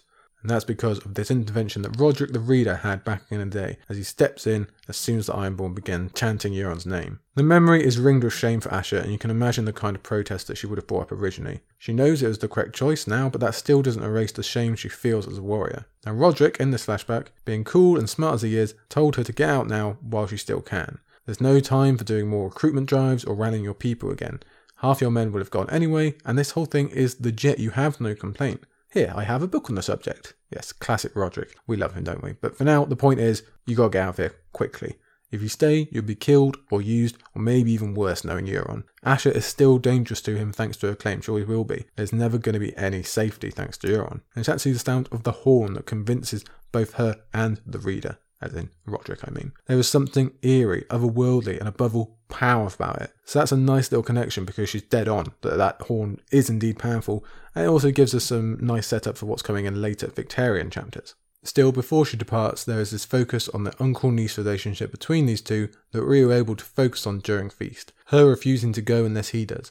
Him commanding he not be made to watch her die because that is the very worst thing that could happen to him. It's all very endearing. And again, like I say, we spoke about it a lot in Feast, but it's just as strong here. It's probably too hopeful for us to wish that these two will meet again, especially with Rodrik being in close vicinity to Euron still, but he is hoping anyway. So Asher abandons her home. Asher runs. It's so very strange for her, but she's not so frightened that she won't stop at 10 Towers first to say goodbye to her sweet mother. If Asher doesn't show kindness to Alanis, who will? Unfortunately, the poor woman seems to have deteriorated even further, asking only after Theon and what's become of him. Lady Gwyneth is much the same, still muttering about 10 Towers being hers, not Rodrik's, completely detached from what's actually going on in the world. That's a very cruel snippet from George there, reminding us of the poor fate these two women have been dealt by the men of Asher's own family. This is the work of Balon and his wars, this is the work of the Ironborn culture, this is very much the work of Westerosi society in general, this shoving of women to the back of the cupboard once their child-making usefulness has ended. I'm not going to repeat that too much because if you remember, we had a big discussion on it at the time during Feast, and you can always go back and listen to that. But I think it's likely that George includes it, firstly because Asher is awesome, and is the only one who remembers to bother with these women apparently, but also because she's likely catching a glimpse of what she could become if she stays. So this is confirmation that running is the correct option for her. And that feeling is validated when she is still at 10 Towers and news comes that she has already been married in absentia thanks to the orders of the new king. Eric Ironmaker / the Anvil Breaker is her new husband, and you might remember Eric from the Kingsmoot, and if so, I don't think I need to tell you that this is one of the last people in the world Asher would want to marry for a whole variety of reasons. Apparently the man is old enough to have sailed with Dagon Greyjoy. That makes him seem way more ancient than I originally thought in my head. Euron decided to further shame Asher by having a seal stand in for her at the wedding, because apparently that's something you can do. And even though she can make a cool retort about it now, it's obviously another blemish for her really. To have this part of her life stolen away from her and controlled by another. She's never going to honour it, of course, but still, it's pretty damn insulting. She's also smart enough to realise that Euron, while being this freaky horror wizard, is also politically brilliant. In fact, he probably doesn't get enough shine on that part of his character in general amongst the fandom, although I can happily say we focused on it a lot during Victarion's chapter, when Euron has made similar moves to what Asher describes here. The Anvil Breaker, his former Kingsmoot rival, is now beholden to him. The Iron Irons are secure while he goes sailing off to chase dragons so that he can't be Robb Starked. Although that isn't really expanded on, and I'm not so sure that's actually true. And not only that, he's doubled up on his degrading of Asher. She's been removed as a claimant thanks to her marriage, no one can support her in the hopes of marrying her now and becoming prince or king or whatever, and he's reduced how the Ironborn see her with this seal business. Not many men are going to rush to announcing that they support the Seal Queen, unfair though it is. So very similar to those moves that Euron made with Victarion's own captains down on the shields. Let's go back to the present, back to Deepwood Motte, where Asher is reflecting on how all of that means that the Iron Islands are definitely closed to her. That's something she's going to remind herself about again and again in this chapter. Even with Euron gone, returning wouldn't just mean death for her, but her crew as well, and probably anyone she visited too, and she's just not going to risk that. But that doesn't mean she doesn't miss it. Asher had spent her life on islands and on ships. The sea was never silent. The sound of the waves washing against the rocky shore was in her blood. But there were no waves at Deepwood Motte, only the trees, the endless trees. Again, we have this wonderful language and powerful imagery from George, where he doesn't just get across what Asher sees, but what she feels. The sea is in her very soul, and she misses it so much. With so many of us being in lockdown, I imagine we can all relate about our own passions that we're missing. I know, I certainly feel that way. And feeling passion in the sea means feeling an absence of it in those trees. She says they talk a language that she doesn't understand. There's few better ways of getting across how much a stranger she feels, how she's not supposed to be there, especially when we know of certain people who are supposed to be there in the north, but aren't, who can talk to trees a bit or something close to it. Really, this is what Theon and Tyrion have both described about feeling when they visited the Winterfell Godswood. It's just on a different scale. This place belongs to someone else, not Asher. Now we reach the point where rereaders can start to see hints of where this chapter is going. A bit like with Jon Connington early on, George sows the hints where they merge perfectly with what we expect Asher to be witnessing anyway. For instance, that the whispering of trees just seems a little bit louder than usual. Asher is too wrapped up in her own thoughts to focus on that, and maybe the reader is too. But then start combining it with other teeny notes on this page, such as the dogs beginning to bark, or the watchtower being a man short. It all adds up, and it shows that George really does provide an experience for his rereaders. It would take a very eagle-eyed first-timer to notice these hints initially, but now the rereader can experience that same rising of tension, the same build-up as they revisit the chapter and know the amazing battle that's coming to us. But we aren't there quite yet. Asher is sick of looking at this wonderful landscape, and again, Skyrim vibes, major Skyrim vibes, and heads off to the kitchen to find some food. Unfortunately, she also finds Christopher Botley. Unfortunately is a bit too harsh. I'm not going to spend too much time reminding you of Christopher Botley,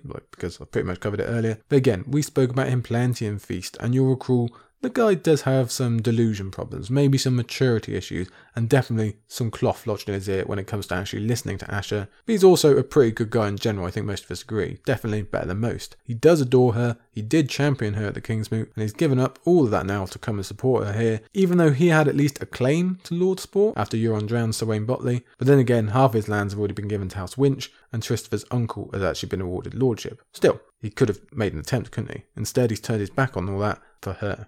In many ways, he's Carl's opposite in that he's highborn and doesn't exactly provide the same excitement, and just doesn't get Asher to a certain degree. But again, there is that genuine affection and dedication. Asher likely wishes she could sometimes merge the two, and I do like to wonder if they'll ever come to blows over it in any way or anything like that. I hope not. I think they kind of keep it civil here. Unfortunately, this is George R. R. Martin we're talking about, so it's plenty likely that Carl, Asher's true love, ends up slain, with Christopher left as a shoulder to cry on, although again, I hope not. Though Asher by no means needs to end up with anyone for her arc to feel complete, so maybe she won't end up with either, but I'm confident that their deaths, either one of them, would both wound her deeply. Anyway, Triss is coming in with his over-the-top compliments, and Asher is again despairing over what to do with him, how to actually wake him up and see that it's not going to happen. You should look elsewhere. At least this time, he remembers his senses and doesn't grab her, because we know what happened last time he tried that. While Asher is suggesting other women for Triss to moon over, he wants to talk about the situation at hand, the one already plaguing her. They need to leave, or they will die. "Would you have me run?" she asked.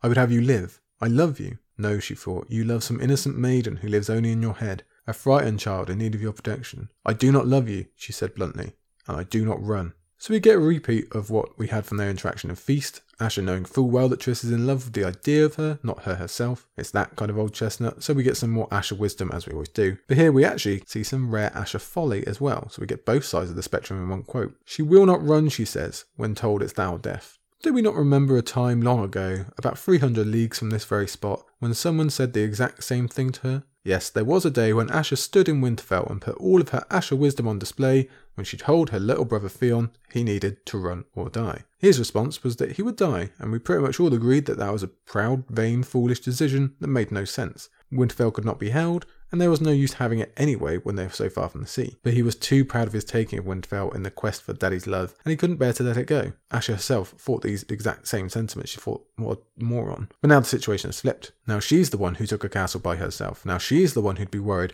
about reputation and pride if she were to retreat, what her own men might say about her, how she would look to the world. Now she is the one not listening to words she knows are true about the pointlessness of holding on to such a place. Now she's being stubborn for stubbornness' sake. So it's not so easy, is it, Asher? Not when you're in that situation yourself. It's very hard to let go of a sight of victory, something you believe to be yours. So that's good food for thought, I believe. Luckily, Asher is not Theon and does listen to Christopher's argument. She dreams of being a pirate out on the sea.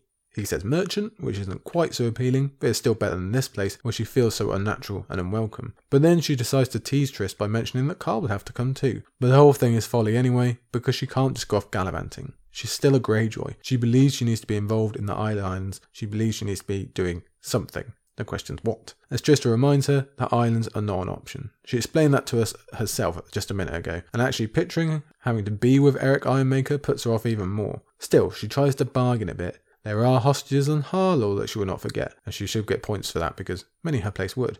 And there's Sea Dragon Point. Remember how I won Sea Dragon Point and all its mud and stones and stuff? You can't blame Asher for clinging on. All that she's done and won, and this is how it ends. She's trying to find some victory to make this all worth it, or heck, just something to aim for, instead of all this sitting around and doing nothing with no target or purpose. I think we all agree Sea Dragon Point is not the place to base such hopes, but we can understand why she cooks up this little dream of her own mini-kingdom on the point, even if logistics and reality are kind of sparse for a few paragraphs. Somewhere in her mind, she knows that's not going to happen. She's kind of just dancing around it like it's a stage of acceptance. Christopher successfully manages to argue her off that point so that she refocuses somewhere else, but unfortunately, she lands right back on Pike as she nurses dreams of sparking a mini rebellion. At least this idea is a bit more founded in logic. She's dead on that Euron didn't make everyone happy. The Black Tides might come to her. Harlaw, again, always supports her. Maybe even the Damp Pair would be interested in the enemy of my enemy is my friend type of idea. All very solid logically, but unfortunately incorrect, especially on the subject of Aeron, who is apparently missing.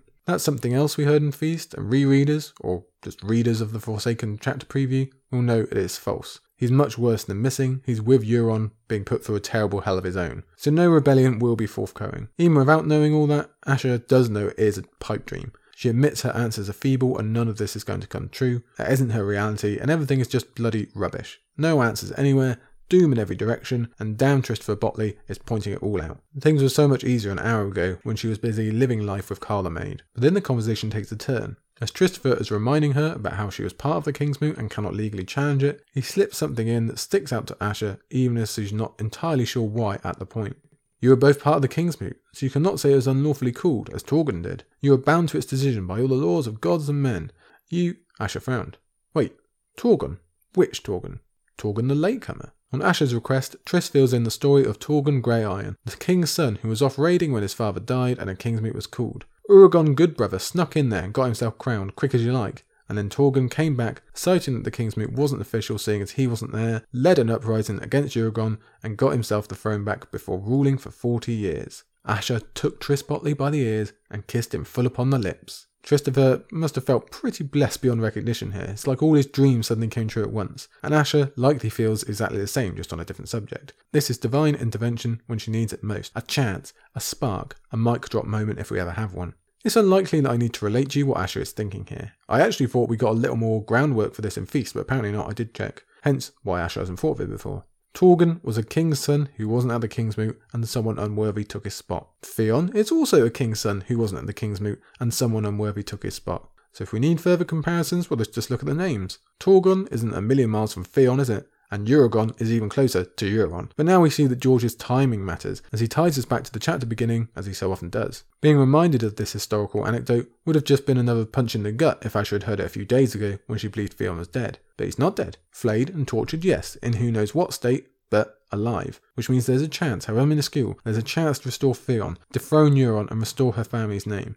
There is a chance, and she's so desperate for such, she's even happy enough to kiss Tristver. This is what she's been waiting for, a purpose, an aim. Again, I say, just a chance, that's all she wants. But what a shame that George is writing this book instead of someone else. This moment of hope and a new plan just so happens to come at the exact wrong time, as a war horn sounds and the entire chapter leaps from emotional analysis to exciting battle. But before we get to all the action, let's just hold back. I know it's difficult, but let's just hold back and take a look at this Theon the Latecomer theory. I'm sure it's been discussed in many places, and some of you might be quite familiar, but what do we think here on the Isle? Before we get to the likelihood, is this even an appropriate ending for Theon and Asha should it work? I'm thinking probably not. I just don't see Theon ever getting that capability back or being comfortable in that role. And beyond that, does he even have the skills to rule? I say no. He's never displayed anything close to that. In fact, he was a disaster. And we might feel more empathy for him now, and he might have grown up a little bit. He's definitely not the arrogant ass he was before, but that doesn't automatically guarantee leadership skills. On top of that, I don't really buy the Ironborn ever being able to fully accept him again.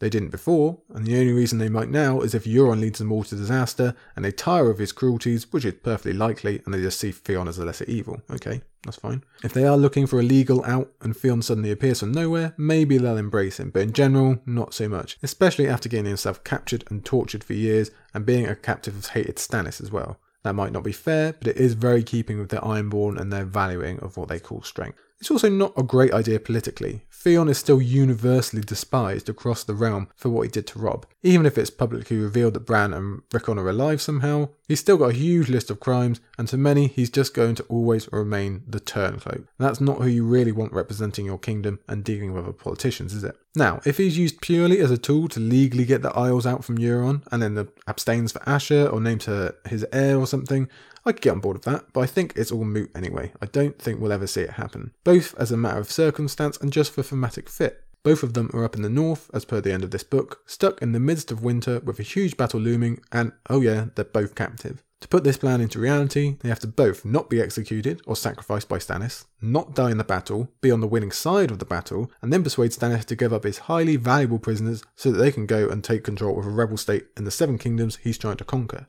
And also, don't die from winter in general, or if the others come too soon. So that's all a bit of a stretch for me. You have too many dominoes that need to fall.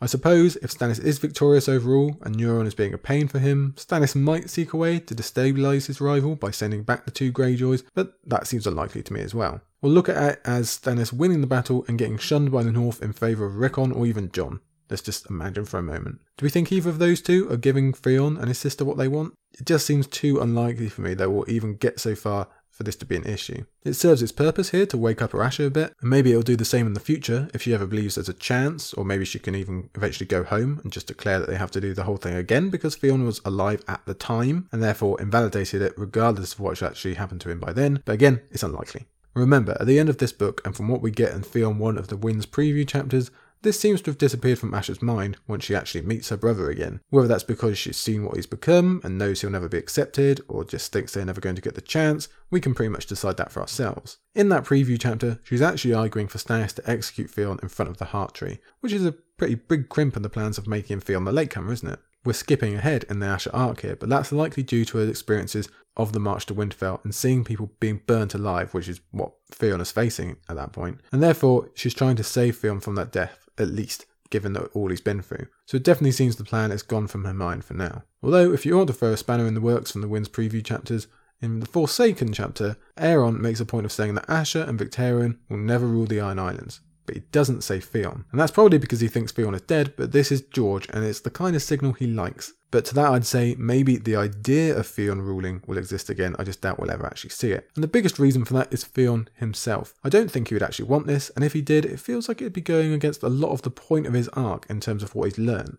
I think we mostly agree that Theon will want to pay for his crimes in some way. He already does by the end of this book. Whether that is via Stannis' blade in front of a Heart Tree, or just staying in the north, or helping to restore Rickon, or defending Winterfell from the others, or what, don't know. Going home to the Iron Islands doesn't seem to address any of that. I don't think it hits on him learning about how he should have focused on the Starks and their acceptance over the Ironborn in the first place, or how much of a mistake that all was. Maybe it's supposed to be a go forth with all we've learned type thing and make the world a better place, but that just doesn't sit right with me. I think Theon is tied to the North, Bran, and ultimately Winterfell and House Stark. Now maybe something important happens with this Heart Tree and Theon's life somehow winds up binded to Bran, and Bran is the one who goes all wise and knows Euron needs to be stopped thanks to Bloodraven or something and sends him off. That I can get on board with, but I feel like I've taken us down a bit of a massive rabbit hole with this huge cool battle just waiting politely for me to finish. So let's get back to the chapter and the Battle of Deepwood Motte, superb as it is, shall we? So Asha has just rocked Triss's world with a kiss, but unfortunately he doesn't get to ask the how or why, because Asha has just heard the war horn and knows that there is danger out there. She doesn't know who it is, but she doesn't really care. The first half of the chapter has been all tedium and staleness, but now the clear path has appeared to her, the one that always makes sense: fighting. Unfortunately, she's missed the opening act. She reaches the Castle Bailey to find dead Northmen and living Ironborn. It turns out Triss wasn't missed on the wall at all, they were just fine. The Northmen were spied, and the Northman gone died. Except one. He's still clinging to life, worse luck for him. So Asha takes the opportunity to learn all she can, and she's not above being savage to do it, not when it comes to the life of her men. Before the guy even talks, we see he's wearing not just a camouflage cloak, but one complete with attached branches and leaves, etc., stuck all over his body and head. I've got to say, this is pretty damn clever, and it's one of my favourite parts of this battle. Firstly, it's just pretty funny to have stiff old Stannis give permission for his men to go scurrying forward in makeshift costumes like it's some school project. It makes me think of Deku shrubs shuffling forward in Legend of Zelda. But it's also going to be super effective. Twice in the chapter already, we've had the description from Asha of this sea of trees. That's cover enough, but combined with their costumes, you can see how these guys made it to the wall with ease, even if they were spoiled after.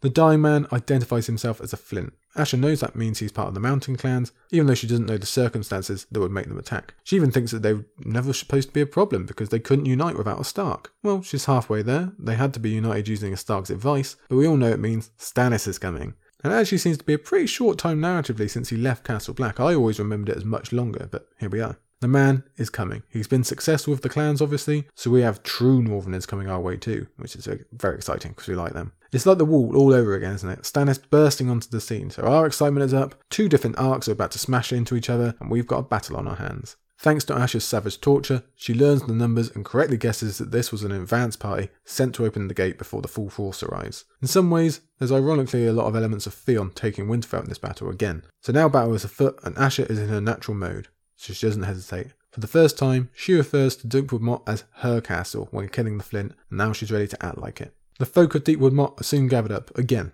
like Theon once gathered those from Winterfell, and they all have a general sense of what's about to go down. It's the unnamed Maester and Lady Glover who appeal to Asha to surrender. They are both genuinely aware that Asha could have been so much worse, and they're willing to admit that to get the children back. Lady Sybil would exchange anything, say anything, but I think she is genuine in recognising Asha's sense of honour. We sympathise with Lady Sybil and her missing children, but Asha's brains show through again. She's well aware that she could become a prize, as she eventually does, along with some of her relation and her men that have important names, but the grand majority would die or be sent to the wall. Interesting as it might be to see how Jon would handle a bunch of Iron Men showing up, Asha displays amazing leadership even now, with the enemy bearing down on them by insisting that her men have the right to choose their fate, so you can see why they love her so much. She lays the choice out plain: surrender and beg, or fight and hope. And these are the Ironborn, so I doubt this was ever a question in their mind. Karl the Maid is first to answer by drawing a sword, and now they're all doing it until the Watchman's horns sound again. It's a good job they were quick selecting a choice, because the fight has come. Asha sprints up the nearest watchtower, stretching up above the trees as if we're that lonely guy on Yavin 4.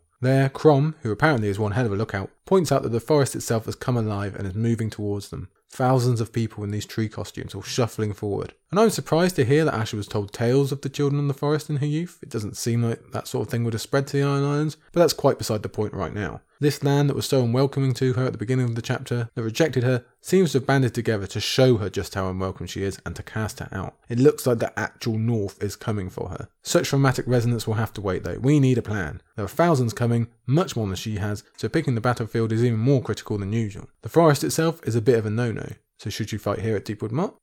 But then the castle didn't defend well against her, so why should it save her now? Crom and Hagen have what is an emotional little conversation about how their souls will still find their way to the sea when they fall, thanks to the little streams that come here, because it is a matter of when, not if to them, as Asha highlighted earlier, and is definitely confirmed now. They've seen the numbers, they know what's going on. Perhaps it's that conversation that convinces Asha of her decision. Asha was not ready to die, not here, not yet. A living man can find the sea more easily than a dead one. Let the wolves keep their gloomy woods. We are making for the ships. Yes, it's bracing stuff. Let's do it, everybody. There is danger still. She knows it. Triss knows it. If they reach the coast to find Northmen already there with their ships burnt, they'll be trapped and killed. But Asha is convinced they won't have done that. Although even if they have, it's still a better death than here in this world that she hates. Remember that passion with which she spoke of the sea earlier. Salt spray and the smell of it, the sound of waves. That's the world that Asha wants to die in. Triss, almost like the Quentyn of our earlier chapter, looks like a deer in headlights. But Asha has her captain hat on now and keeps strong and confident. She even promises him a kiss for every kill. And there can be no greater motivation for this guy, I think. So Hagen gives the signal, to the ships, and just in time too, because the Northmen are already at the North Gate with a battering ram. Yes, we know Stannis loves a battering ram. And even in this frenzied atmosphere, she's smart enough to realise that Northerners don't use trumpets.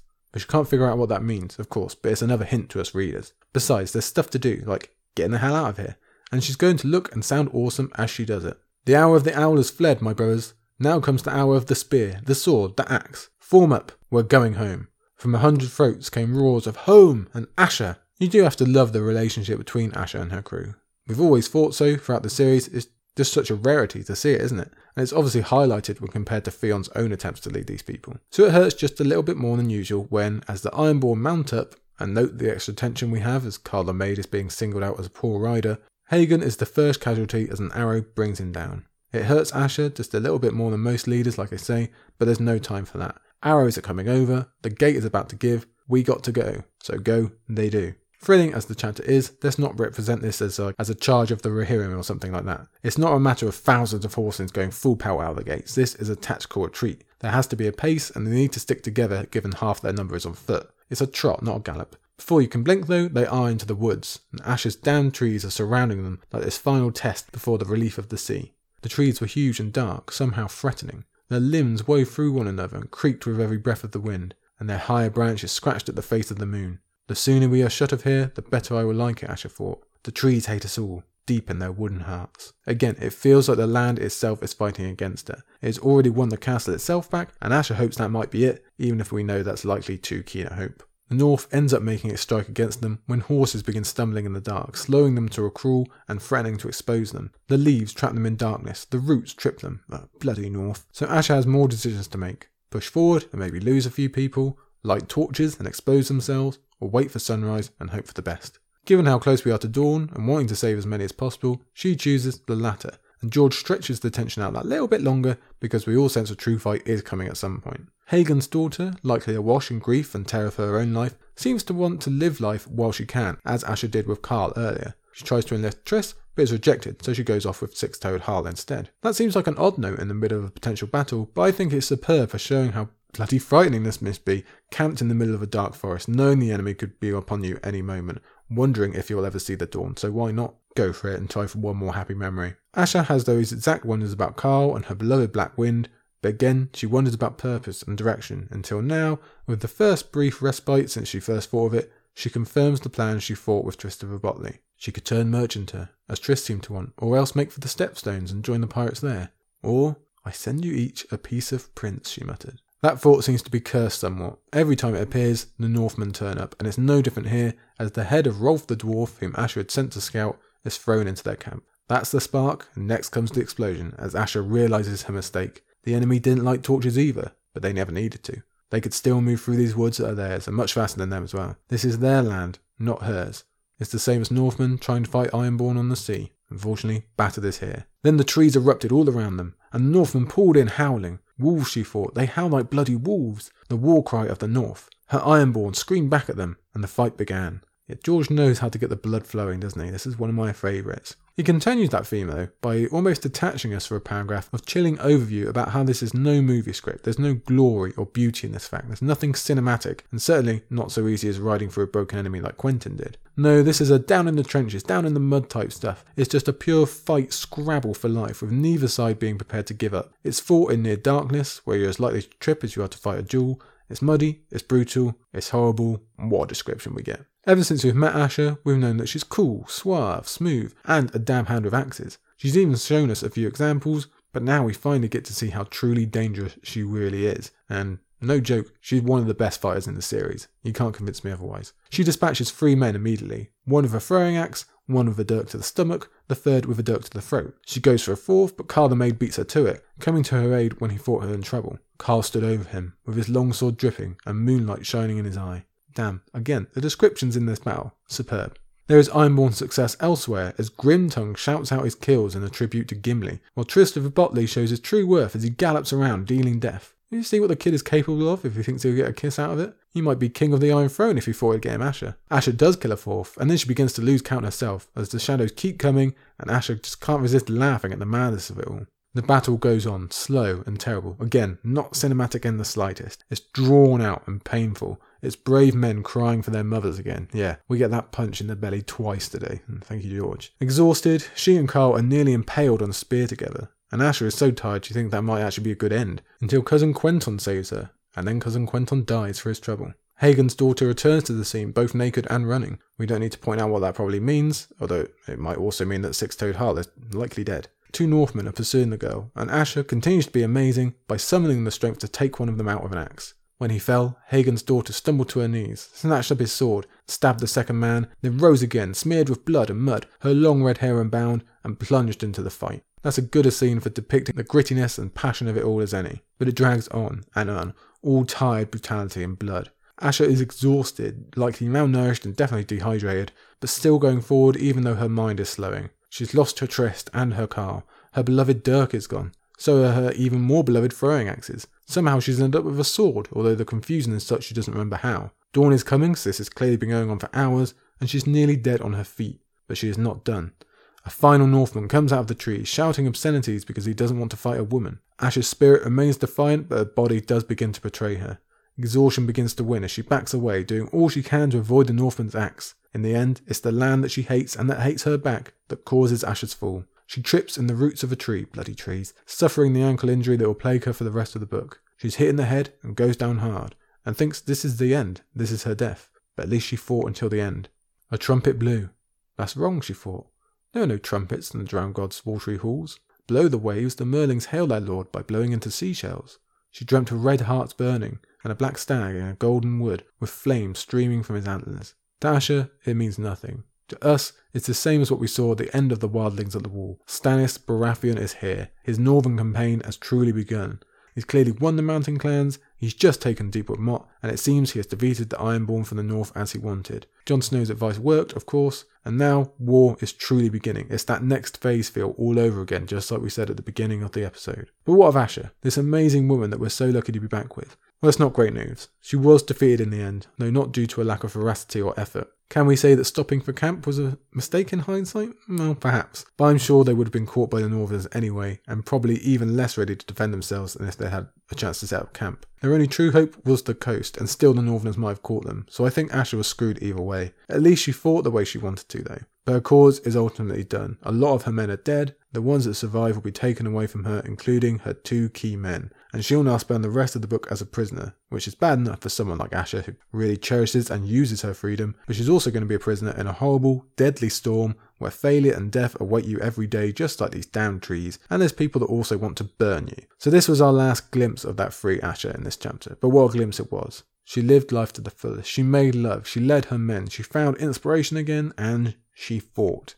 amazingly. What a day it was for her. As for where Asha's arc will end up, well, we have 2 remaining chapters and they're pretty evenly spaced out with about 20 between each. They are going to be really important, not just for seeing how Asha's doing, but she'll also take on major responsibility, like a really, really important role in this book, for showing us what's going on with Stannis and the Battle of Winterfell. And you have to guess she's going to continue playing that role when the actual battle comes and wins, because who else is there? Only Theon. So it seems like we're going to split that major event between these 2 siblings, unless Jon suddenly turns up, or more likely Bran witnesses it through the Heart Tree. I could see that. And a quick note on the 2 guys, we shouldn't forget them, Carl and Triss. They have survived, although we don't know that right now. And even more importantly, they will eventually be reunited with Asha. So that's pretty awesome after what she goes through on the march. And I'm very, very interested to see how that all works out as well. This kind of little, well, I don't know if it is even a love triangle. Let's just call it a triangle. Like I say, I'm very invested in that. Aside from all that though, I find it quite difficult to guess Asha's endgame, but I look forward to finding out again. As for this chapter, it's one of 2 halves, the tedium and stagnation at the beginning, followed by the frenzied action at the end. And I want to highlight again just how good that battle is. No, it doesn't have to be kind of fancy tactics or some unexpected twist in the middle. It doesn't have to look good or be cinematic or anything. It's just the pure passion of it. It's just a fight for life. Literally, you're just grasping in the dark. No one looks good doing it, but we're all doing the same thing. I think it's a fantastic representation of actual battle from George here. But also, the surroundings of the chapter mirror the actual events. We have that Skyrim image at the start of cold, like crystallized woods and trees beautiful in the night sky. At the end, that turns to mud and wet leaves, blood and trees and chaos. And through it all is Asha, this character I again absolutely adore, searching for a way out, finding one before finding something even more concrete and straightforward, fighting for your people, which again, she does amazingly. How lucky we are to have her back. Welcome, Asha. I can't wait to see you again. And to be honest, I had a lot more to say about Asha in this chapter here, but I'm gonna leave it out because this is a long podcast already. You've listened to me enough, I think. I can tell you now that the notes for this episode broke the record, I'm pretty sure. At least for this book. Maybe some of the ending chapters of the other books might have beat it, but it was like 31,000 words. Let me look it up for you here really quick. Yeah, 31,000 words. So well done you for listening to me for 31,000 words. Plus the intro and what I'm going to say to you now, which is, again, well done. And again, thank you for being with us for these 3 chapters. Yeah, only 3 chapters and we got more words than normal. How about that? I hope you liked this first step into the second part of A Dance with Dragons. I'm sure I didn't mention that nearly enough. This new phase, this widening of the scope. Yeah, I should talk about it more, shouldn't I? No, I hope you enjoyed it. It is new, it is very exciting, and we're going to continue it next week, even though if we get back to something we're a bit more used to. Although, again, only 3 chapters because we've got that massive Tyrion one. That's what we're going to start with. Next week is Tyrion 7, which I believe must be the longest chapter in the book. That's Volantis again, that's Tyrion and Jorah. There's a lot of stuff to cover in there. And then we'll be back to Jon in Jon 6. I know it seems like ages since we've seen Jon. It's just he's only had 1 week off, but still. That's when we'll start getting visions from Melisandre. Yes, very, very important. And we'll end somehow with Davos 4, our last Davos, one of the most popular chapters in the book, in the series. We're getting a hell of a speech in that. You know we'll have plenty to say. So again, I hope this podcast helps you out if you're feeling a bit low or a bit rough in lockdown or wherever you are. Always feel welcome to get in touch again and again. Thank you for the downloads and the sharings. It all means so very, very much to me. You can find out more on our Patreon page if you wish, but for now, I'm going to let you go. You've been so very good for listening to me for so long. Thank you everyone. I'll see you next time.